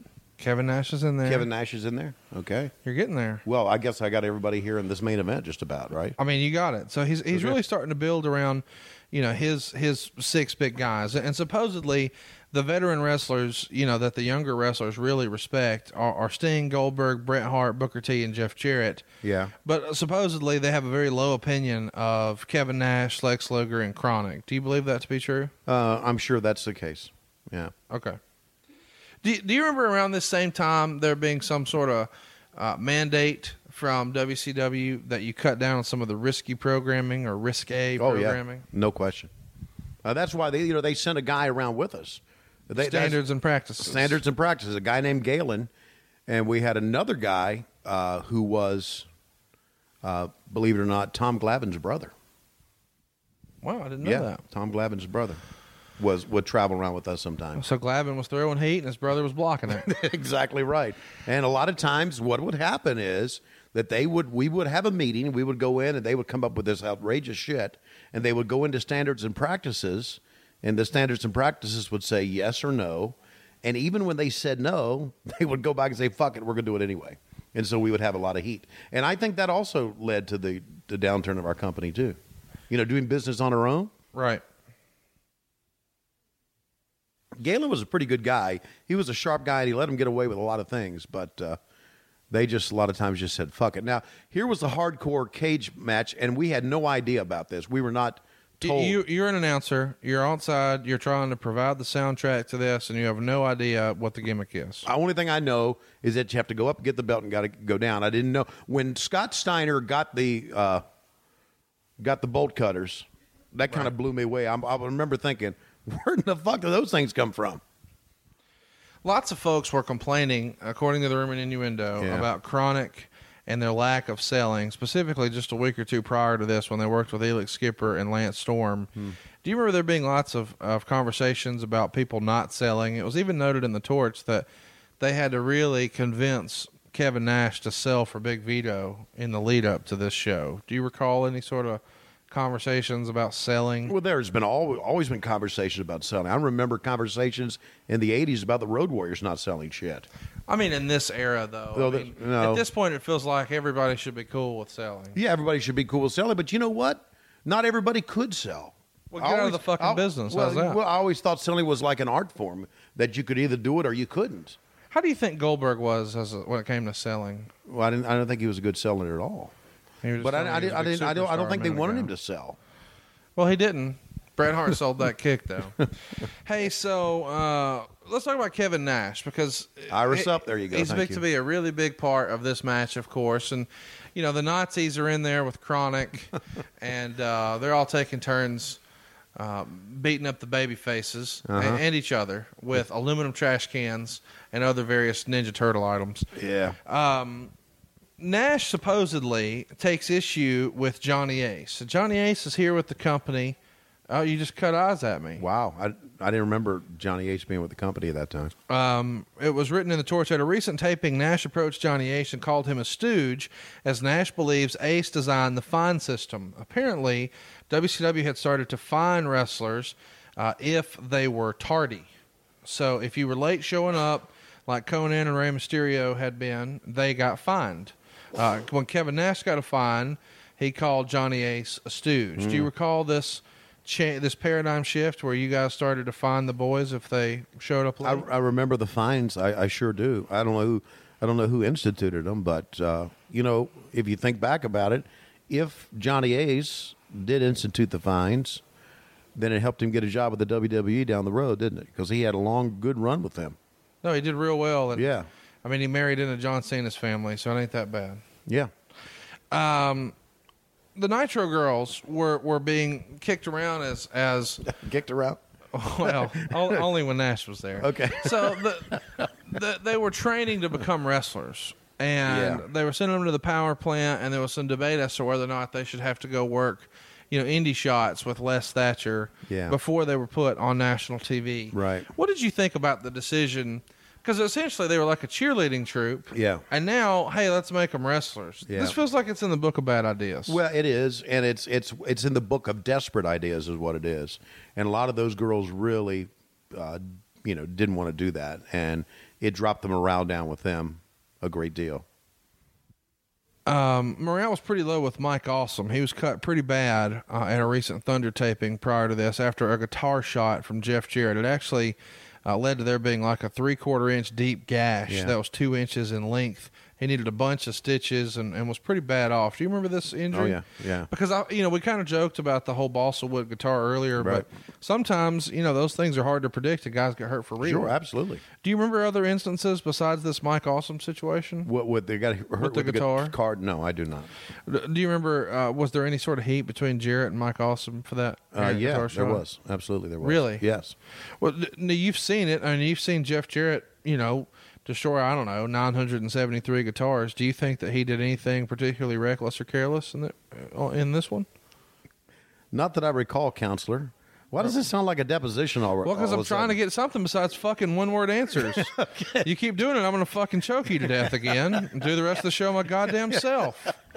Let's talk about something you love talking about, Arn fucking Anderson. Okay. We won't involve women this time. Okay. Can we do that? Well, yes. Okay. You're really trying.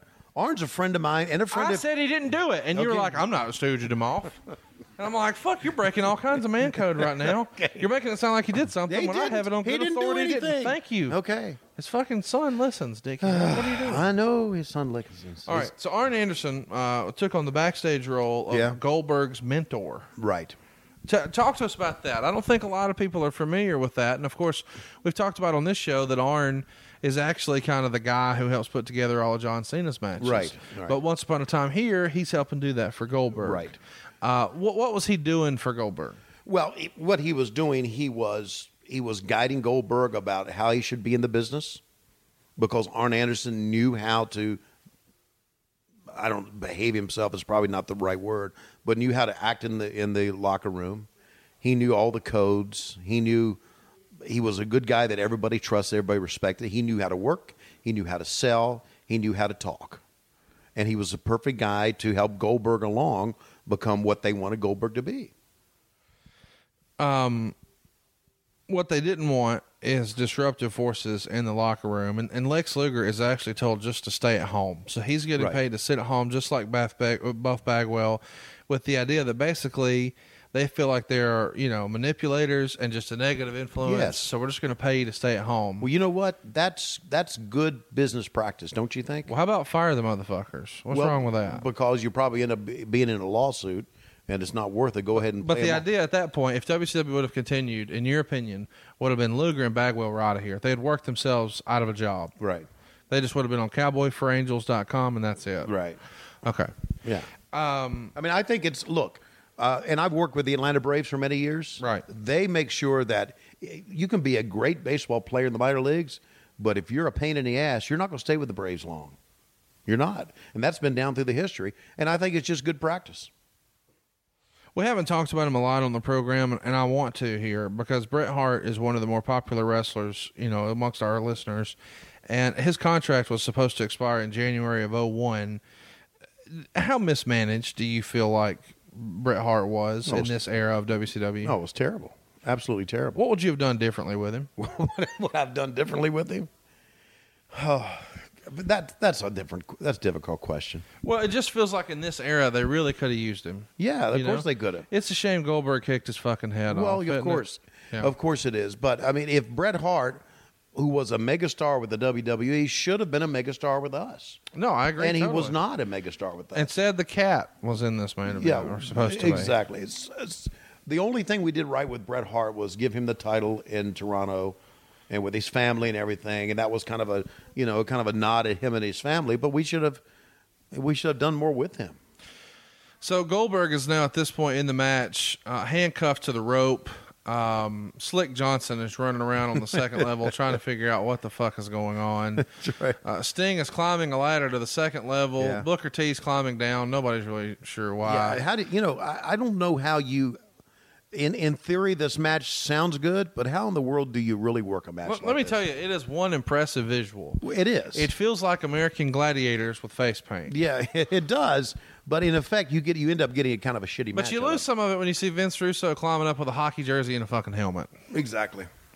Now, let's talk about this, because Russo gets a bit of a bad rap, and I found this to be really intriguing or interesting, because there's rumor out there, and maybe Russo put it out himself, I don't know, but that other members of the booking committee thought he was one of the stronger heels, so they wanted him to have more segments on TV. Yes, they did. Okay, so you concur with that? I concur with that. Yeah. So it's not necessarily, because everybody listening is probably thinking, Russo just always wants to put himself over and put himself on TV, but you thought he really executed as far as getting heat. Yeah, and listen, there has always been, and I've told you this before, there has always been a kiss-ass mentality in wrestling. Oh, so maybe it wasn't that he was great. They were just saying he was great, so they'd be figured in. Exactly. Well, let me say this, too. Okay. Let me just go a little deeper down this rabbit hole. All right, we see Booker T climbing to the top. He's about to grab the Kevin Nash toy nameplate off of the big gold belt. And let's see if he's about to be world champion. Can he fetch the belt? All right, he touched it and let go for no fucking reason. Was he doing tying his boots? Well, Kevin Nash is afraid of heights. Signing his contract, he has to climb up there, so he's not fucking doing it. Booker T has unhooked the belt. So now Booker T has the belt, but now he's got to escape the cage with the belt. Right. Okay. Go back down through. Absolutely he does. So it feels like to me Kevin Nash had the right strategy in kayfabe. Why climb all the fucking way up there when they got to come by the door anyway? You know, I made a comment during this match. I don't know if when you listened to it back, that I had talked to Kevin Nash, and Nash said that his strategy was to stay down on the ground floor. That feels like a very Hogan-esque strategy. Yeah, but I don't know if that was me just working, or he really did tell me that now. Here, 17 years later, I'm not so sure. You're not sure if Kevin Nash discussed wrestling match strategy with you prior to... No, you didn't know there was weapons in the middle, and now you think you're quizzing the boys on what's your strategy for tonight's job six-man? No, dumbass. If he just buzzed me on the way back that this is what I'm going to do. Did you notice how these guys, as they walk around the outside, none of them have a lot of confidence in the structure, and they're holding on to something just in case? Oh, absolutely. Yeah. They're petrified. Absolutely. I would be too. Yeah. Especially if you're in there with the madman like Steiner. Like Scott Steiner. That's right. Who has an apparatus on his face. It's blocking his vision. Right, exactly. And here's Jeff Jarrett, who just filleted Mike Awesome 2 weeks prior. Yeah. And they're swinging guitars and aluminum trash cans and other Teenage Mutant Ninja And is that a Turtle kendo stick? Is that what you would call that? I need to know what you would call it. A kendo stick is what I would call it. Okay. What do you know about kendo sticks? I only know from what I saw on the format. Okay. Okay. Do you remember why it gained popularity? No, I don't. Do you remember the kid over in Singapore who was caned? Oh, yes, right. So he got the caning. Right. Well, that's kind of the idea here. Okay. All right. Now Vince Russo is on the bottom floor, and he's got the world title. Ooh. The cat, somebody call my mama, is in there. Yeah, and, of course, Russo's still wearing his helmet. Yeah, he just got There's Kevin Nash. Yeah. And he's setting up the cat for a jackknife. Mm-hmm. This is not why Sonny Ono sued. They should have made Cat the champion. You laughed, but if David Arquette and Vince Russo can be champion, why can't the cat? You're blaming me for the David Arquette thing, aren't you? No, I didn't say that. We'll do that another time. Okay. Kevin Nash is holding his toy belt. Goldberg, oh now, my God. Super strength. Oh, he just Bret Harted him. Okay, so two mule kicks, a super kick, a forearm, and now he's blocking a bat, punching Russo. That wasn't a bad working punch right there. It wasn't a working punch. He punched the shit out of him. You've already established that when he does it, he does it for real. Okay. There's so much CTE in the ring right now, it's not even funny.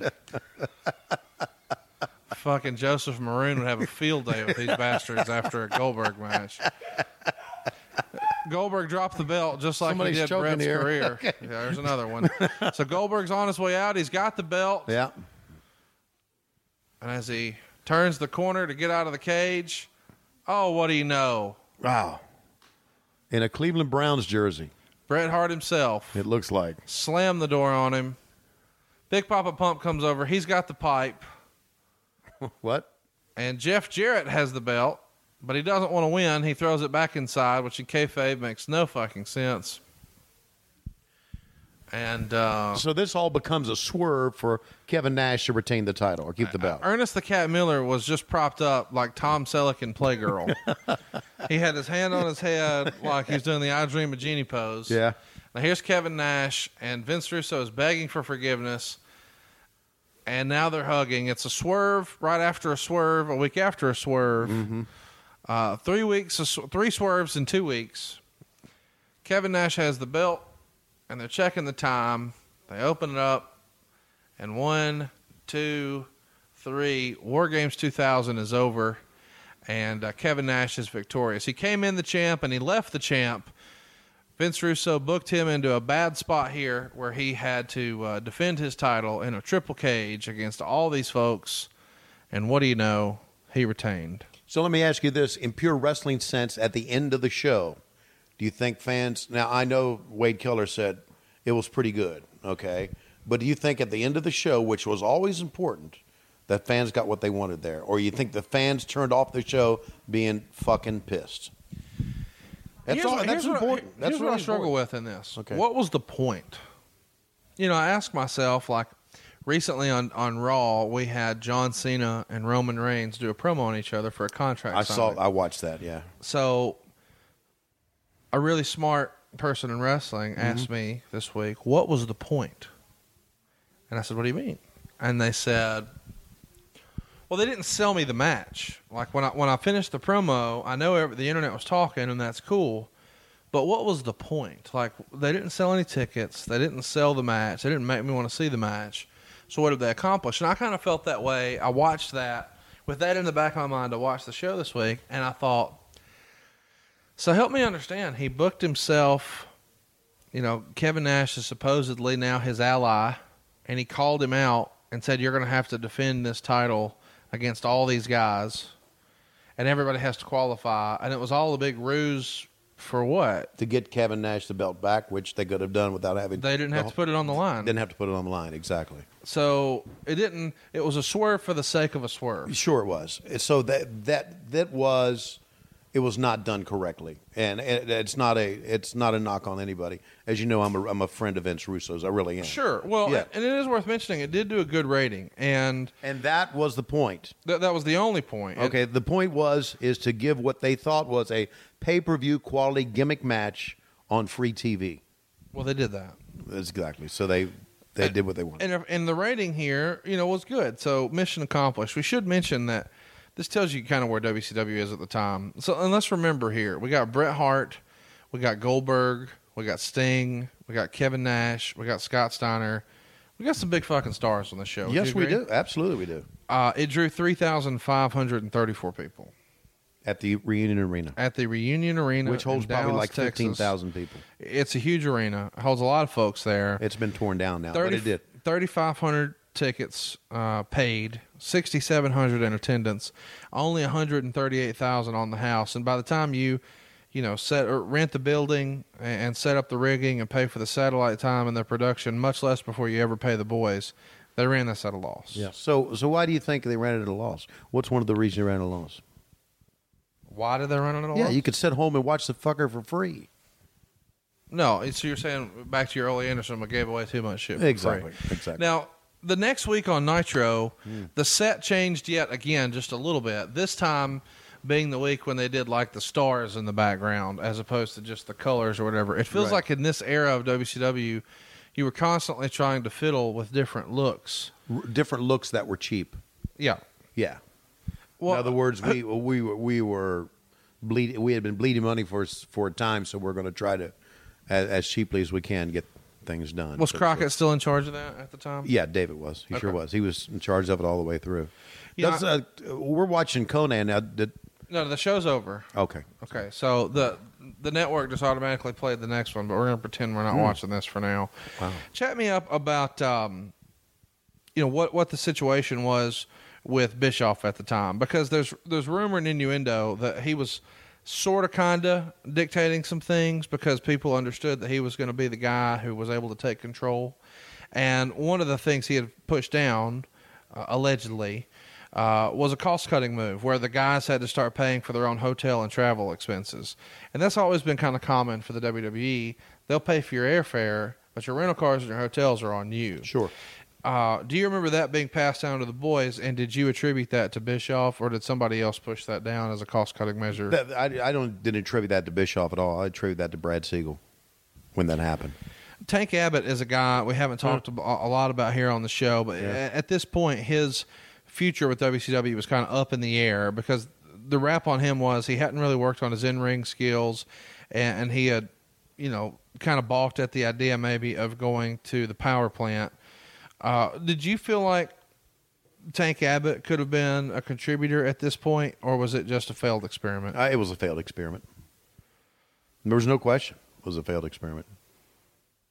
Bret Hart, who kind of closed the show here, being a big part and obviously setting up that future feud with Goldberg where he kicked his head in the third fucking row. He ripped Diana Myers of the WCW legal department on a promo on Thunder, and apparently it was really big hit amongst the boys. Do you remember the promo or the comment and why Myers may have had some heat with the boys? Well, Diana Myers was the girl that always took the heat because she was the face of the legal department. And that is the same reason that we just saw Roman Reigns and John Cena do their promo. What do you mean? Well, it's cool with the boys. You see, it's cool with the boys. It's cool with the smart fans. It doesn't do any business. Right. But it's cool with the boys and it's cool with the smart fans. So there was talk, when we're talking about, the legal department, maybe 5 days, 6, 7 days prior to this, in the prior week to this show we're covering, WCW employees, I'm going to read this directly from the Torch. WCW employees caused a disturbance on an airline flight headed to Tucson, Arizona. Sources say that several employees, wrestlers included, appeared to be intoxicated and disrupted the flight. At one point, referee Marcus Johnson got on the plane's PA system and joked that they would be passing out condoms shortly. Someone else let a stink bomb off on the plane, and according to the sources, the airline called ahead and requested that a WCW official meet the flight at the airport. The sources say that Janie Engel, a WCW executive secretary, met the flight on behalf of WCW and was told that the airline plans to file charges against 3 WCW employees. Here's where business picks up. Okay. When confronted, several wrestlers blamed ring announcer David Penzer for causing the disturbance. Really? While witnesses say Penzer caused his share of commotion on the flight, the wrestlers were simply passing the blame on to him to save themselves. That's probably there's no question that happened. Was Dave Penzer a fucking party animal? Well, Dave went out a lot, yeah, but Dave was smart enough not to do shit like that. Do you remember hearing about this plane situation? Yeah, I do remember hearing about it. So we've always heard about the WWF's version of the plane ride from hell. You've probably heard about this. In 2002, there was a European flight, and guys were horsing around and tackling each other and showing their junk to stewardesses and cutting eyebrows and just craziness. What year was this? 2002. 2000. Okay. Do you recall, maybe 2001? I'll get lots of tweets either way. Yeah. Do you recall this plane ride from hell to Arizona? Were you on this flight? I was not on the flight. But you heard about it? Yes, I heard about it. What'd you hear? I heard that there was a ruckus, and they all blamed Penzer. Did you hear any details? No, I did not. Why are you grinning so big? Do you have details for me? No, I don't. I'm surprised that this got out. Yeah, well, no, I'm surprised that, and I guess in 2017 everybody would have been in jail. Well, yeah, there'd have been federal officials carrying them off by their bootstraps or whatever. But yeah, it's important to note this is 2000s. This is pre 9/11, right? So you could still do shenanigans. Yeah, sure you could. Shenanigans were done on planes all the time. You got any good plane shenanigan stories you can share with us? No. While you think of one, let me ask you this. Okay.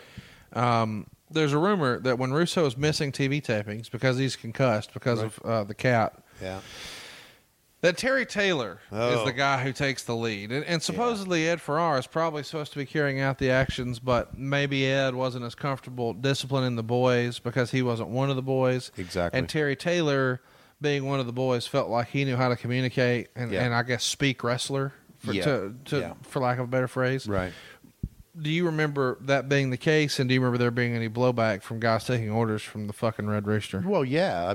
Terry had a lot of heat with a lot of guys, and a lot of guys didn't like Terry. Terry also, I've told you this, and Terry, most of us have a device in our head that prevents us from saying things that we shouldn't say, and Terry never had that. Terry just blurted out anything that was on his mind, which a lot of times was wrong, and he got a lot of heat with the boys because of that. Let's kind of put a bow on our War Games 2000 episode. I'm glad I lived through it. Jesus. Yeah, I mean, it was touch and go there for a minute. Yeah. The Torchwood report, talking about your commentary specifically. This edition of Nitro was good. Well, hang on a second. Go ahead. No, go ahead. I want to get fucking prepared for it. This edition of Nitro was good, but too much was stuffed into 2 hours. There were 3 or 4 weeks worth of angles dumped into this 2-hour program.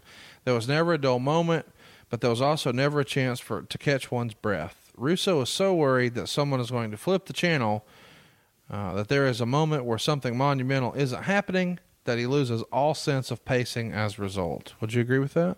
Yes. You got to the commentary part yet? Where Wade Keller buries my ass? You just assume that he was negative. Why would you assume he's negative? Well, because they mostly were. They mostly were negative. The commentary. They didn't say anything bad about you. How about that? Okay. They did say the strong point was that the War Games as a main event, paid off with a compelling, intricately booked payoff. But the weak point was the whole storyline leading up to the War Games was rushed within the 2-hour framework. Yes. And Wade gave it a 7.5 out of 10. What would you say? I would give it a 5. You signed because of the end of it. You signed off of this show. Of course, they didn't hear your commentary today because they were listening to us when you said something like, this is a great way to start the 6th year of Nitro, and of course you're doing it tongue-in-cheek. What did you think about this at the time? Because you kind of indicated, did you feel like the fans left happy, or did they feel like they just watched some bullshit? I thought they watched some bullshit.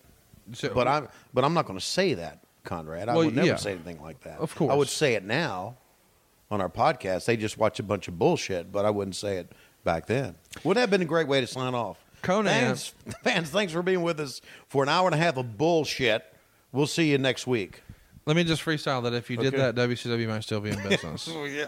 Now we say we would have needed you and Lash LaRue to drop a few LBs. That's right. But, I mean, that would have been it. Exactly. To open the show, when we saw the Wicked Clowns, they had commentary from Conan and Disco Inferno, our good brothers over at Keeping It 100. Right. And I thought Conan had a good line here I wanted to get your take on. Okay. He said that Valium wants to trademark the name ICP because they're so boring. Good stuff. Overall, because we're going to get lots of tweets about Vince Russo here. We are? And this, because a lot of people feel like him bringing back War Games and it being a triple cage like this, and it being with these guys and on free TV, was essentially sort of bastardizing an old Jim Crockett beloved match format. Okay. All right. And so for years and years, there's been lots of wrestling fans who say, why doesn't WWE do War Games? Why don't they bring back War Games? War Games was my favorite. But then you look back and you see this as kind of an updated version of War Games, and you're like, kind of didn't want to see it like that. What did you think? Because this is not, even though they called this War Games, it's really not. It's not. You know what this is? This is the cage from Ready to Rumble.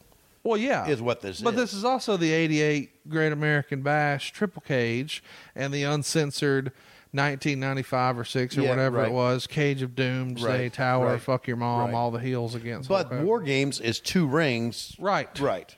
And he's calling it War Games here. As an old Jim Crockett purist, did you have an issue with this being called War Games? No, not at all. If they brought back War Games in the WWE now, would you like to see it in that incarnation or the 2-ring situation? I'd like to see it in the 2-ring situation, but again, I've told you this before, I never did like the finish of a War Games. Never did like it. Well, yeah, and I know our listeners hate you for that. I mean, everybody wants to look back on the stuff they grew up on and think it was the best thing ever. Well, of course they do, but you have to realize that even though you thought it was great, not everything back then was wonderful. It is in 2017, look back and say, oh, everything was wonderful back in the Crockett days. No, not everything was wonderful back in the Crockett days, because if everything was wonderful back in the Crockett days, the Crockett's would still be in business. Did you ever play, I don't know if you saw this, but it came up online this past week that you were actually a playable character in one of the old WCW video games? Oh, yes, I knew that. You played as yourself? No, but my kids used to play Would they all take turns beating the fuck out of Daddy? No, they would take turns being daddy, beating the fuck out of people. I was over with my kids. Still am over with my kids. No, you are over with your kids. I had a Yeah. chance to catch up with them on Tony Schiavone bobblehead night. Right? By the way, I left my bobblehead in your suite. Did you really? I didn't realize that. It was sponsored by a sponsor who doesn't pay us here, so I'm not saying their name. And I scratched that off. Right. Because I was going to write Slapdicks R Us on there. And as you know, me and Lois relocated to the bar, and I left it in there. Okay. And I thought it was in my lady friend's purse. It was not in her purse. Okay. So I'm going to need to get a bobblehead from Okay, you. I'll get you one. And we maybe ought to auction one off for Houston. What do you think? That'd be great. I think it'd be a great idea. So chat me up about, you as a playable character. Okay. Because this, It was a secret character. You had to unlock it, I think, to get me as a character. what did you have to do? Like You had to, last like- bottom boat stuff? No, you had to win like it's so many different levels. And you could unlock You had to special dress like an idiot? Yes, exactly. Unlock special characters. Right. Right. Yeah. And then my special character would always go up against Medusa. I'm just throwing you softballs here. Go ahead. Well, listen, Medusa's listening, so I got to mind my P's and Man, Q's. So I love you, Deucey. WCW is pushing out a new game here called Backstage Assault. Right. And that feels like something that Klondike Bill would have really been into. You're not kidding. The He old would've- Backstage Assault. He would love to use various Would you have items. liked to take a Medusa for a little Backstage Assault? No, I wouldn't want to use that word assault, talking about Medusa. I would have let her assault me gladly. Really? Yeah. Okay. She could have. She used to say to me, she says, "I'll spin kick you," and I used to say, "Please." I like it. Yeah. So the reason I ask this is because this is the only video game in history that I know of, from a pro wrestling standpoint, Yeah. that doesn't have a fucking ring. Yeah. It was an EA Sports video game too. Is there a more WCW thing than a wrestling game with no fucking without a wrestling ring? There you go. Those video games though were devised by EA Sports, not us. Who is us? WCW. So let's take some questions from Twitter. Are you ready for this? Oh boy. Yeah. Okay. All right, rapid fire. This one comes from Dave Silva. He wants to know: Wait a second. I can't speak Spanish. Okay. are you interested in buying any oranges? What does Tony Schiavone call sexy time with Lois Schiavone? And why is it War Games? It's pretty good. That's good. Thank you, Dave. Did that message come to us by Burrow? Yes, it Okay. did. Okay. Jay Ward wants to know, what did you think about cage matches where you have to escape the cage to win? It seems odd to me that you have to run away from a fight in order to win. I always thought escaping a cage was a WWE type cage match. You didn't like that. I didn't like that. I always thought the cage match should have been blood, guts, pin, 1, 2, 3. So you don't like WWE cage matches, but your favorite match you ever called was? WWE cage match. Okay. You know what's wrong with you? One of the things.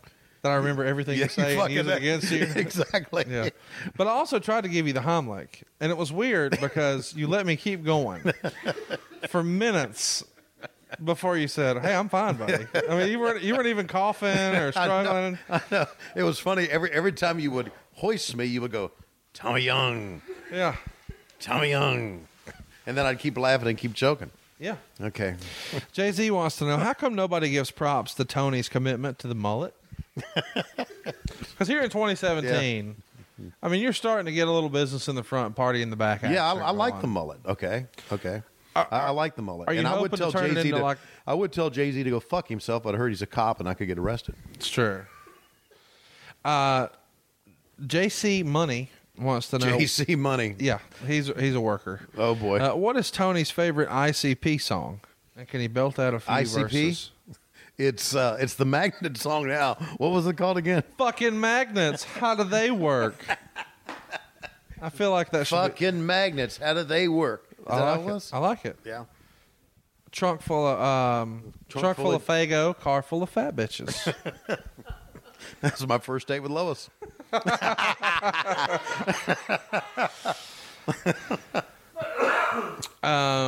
Cody Stutz wants to know, who hated the War Games concert in the concept in the locker room? Was there anybody kind of pushing against the idea of doing the traditional War Games? You mean when it first started, or in WCW? What era are we talking Tony, about? I didn't write the fucking question. Will you just answer? I don't think anybody really liked the War Games because the fucker was dangerous. I mean, you could really get hurt. And the fact that in the first War Games, the fact that the Road Warriors were involved in it means you could really get hurt because those guys were stiff. Whitey asks, Jesus. Shrill, buckle up. What the hell is that giant jockstrap thing that one of the Natural Born Thrillers is wearing? He's talking about Reno Riggins, where it looked like he had a button on a fur coat apparatus. Right. I guess it was a strap-on. I don't know. There we go. That's what he's hoping for. Okay.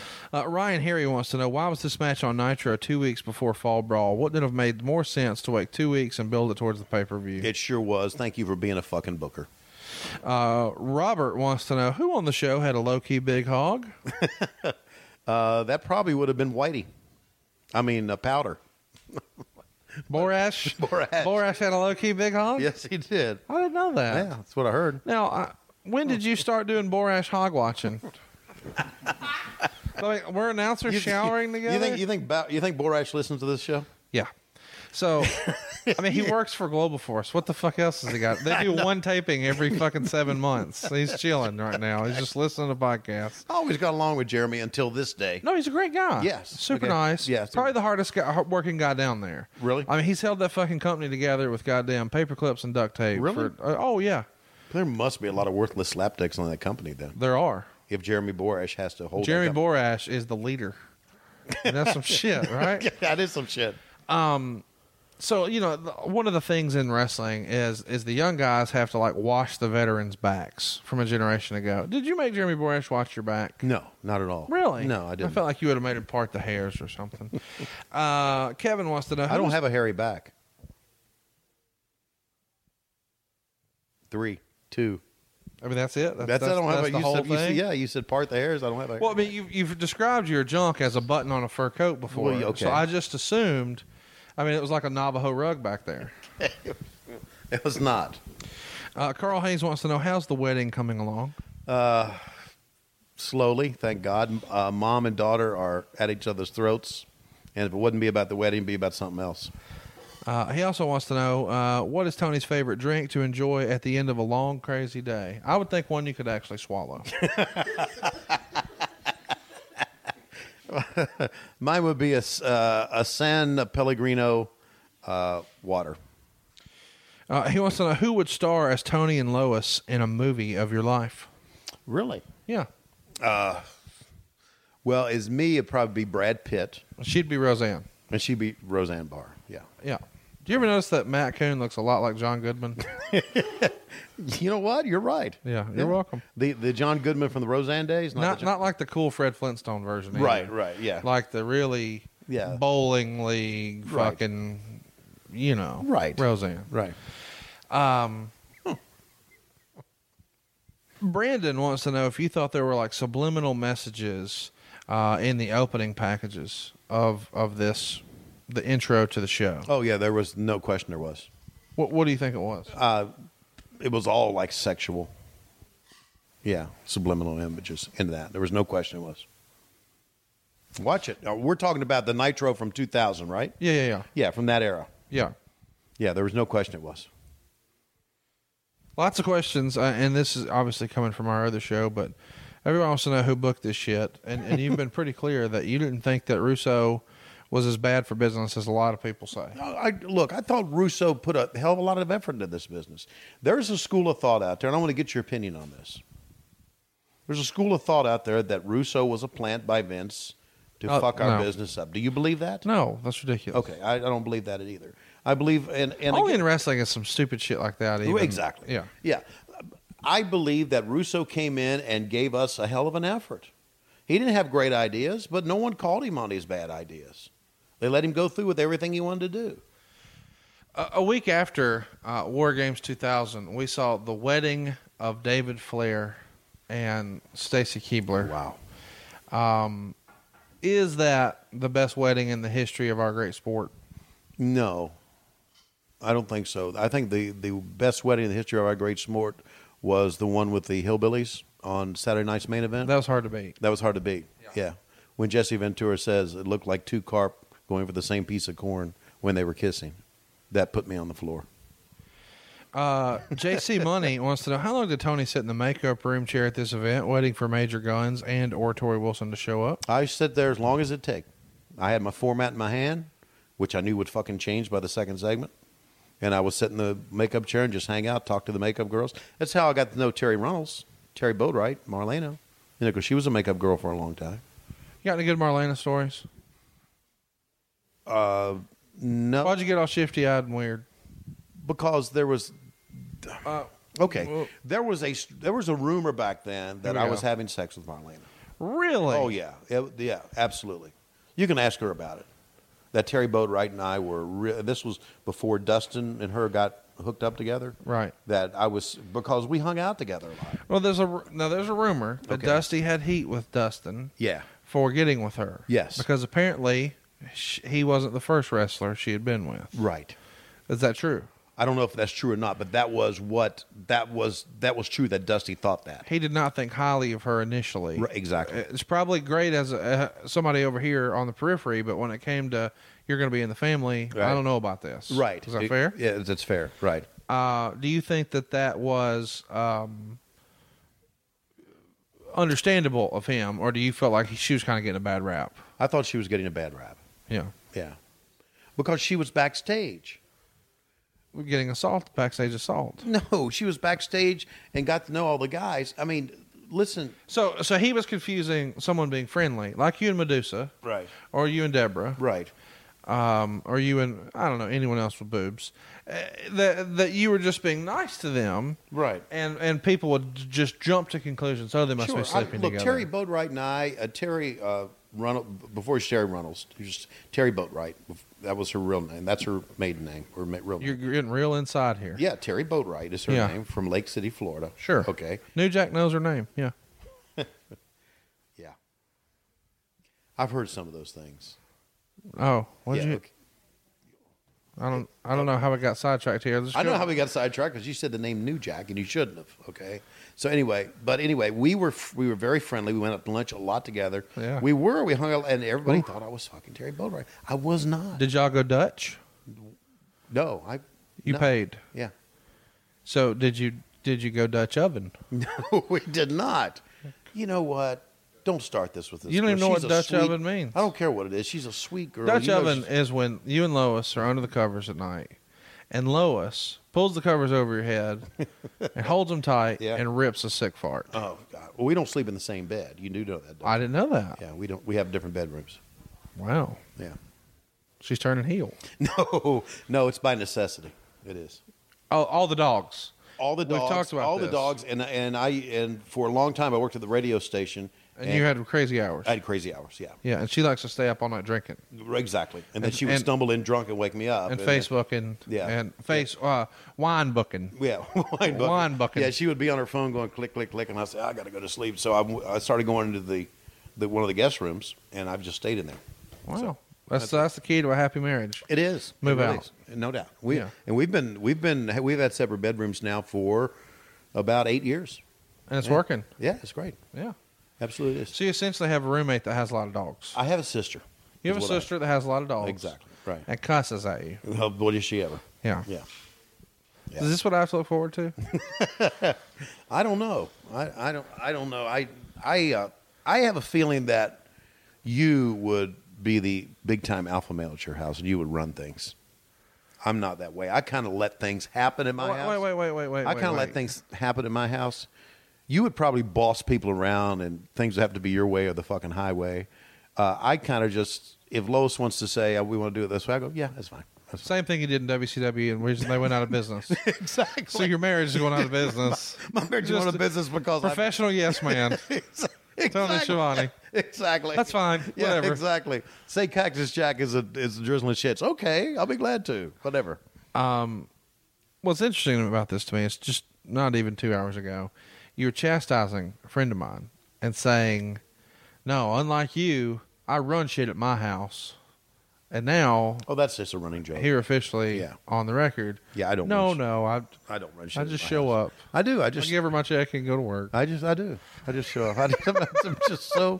I mean, listen. When you get to be my fucking age, you're going to be Let me like. just ask, since we're doing it, hypothetically, if you jumped on Craigslist tomorrow looking for like a used washer and dryer, whatever married people your age do, Yeah. and you happen to just wonder, what is this misconnections thing? Yeah. And you clicked misconnections. Okay. And there was a listing from a man who used to work with a short little chubby announcer with a button on a fur coat 25 years ago. And as you read through all the description, you realized, oh my God, I think this is Tom Zink. Would you make a run at it just to see if you and Tom could really be happy? No, I would not. But I would call him to see how he was. Maybe just start slow. Just take things slow, see where they go. Yeah, that's how good relationships build. Slowly. Well, I think we have built to a fine finish here for War Games 2000. And it's going to be interesting to figure out how we can top this, because this has been a train wreck of a show, and maybe 2 weeks in a row. That's right. I mean, you almost died. Well, I know I almost died, and but you know what? It was fun. Death, almost dying, was fun. It really was. We normally give a preview for topics the next week. Yeah. But instead of doing that research, I was actually writing your obituary. So we're instead just going to post the topics on Twitter. Go vote right now at WHW Monday on Twitter. Feel free to send your hate tweets to at Tony Schiavone 24, and Yeah, I'm please at do. Hey it's Conrad. Yeah, please do. And if you'd like to send us a selfie of yourself wearing our shirt like Lois Rules and Zack Ryder did, Yeah. shout out to Zack Ryder for Yeah. doing that. Over 2 million people saw Lois Rules. Right. I mean, that's a pretty big deal. Yeah, and not only that. Honestly, you know, it could have been somebody else, but Zack Ryder's is a big deal. Woo, woo, woo. Yeah. Yeah. So that's big for us. It's huge for us. Yeah. Anything you'd like to say before we wrap this up? Because when I look at my clock, I realize it's about time. But if you wanted to say something, now would be the time. Because if you have another drinking incident like we saw earlier, this could be it. And before you leave, I'd like for you to fill out some papers. Because if drinking water is this big of a challenge at your age, I got to get in on this. This feels like a lottery ticket that will pay off. You just got to have some patience, right? Yes, it is. Yeah. So, what do you want me to sign? A life insurance policy. Well, I'm glad I lived through this. I am too. Yeah. The only way you could have been more shocked would have been if Barbarian came around that corner in full fucking paint. Tony, Yep. it's time. Thanks, Conrad Thompson. Our main event in War Games 2017 is Goldberg against Conrad Thompson. As Conrad's second, it's going to be Bret the Hitman Hart. And here Goldberg tries to kick Conrad in the head. He kicked him in the head, and Conrad's not selling shit. But what else is new? We're out of time this week on What Happened When Monday.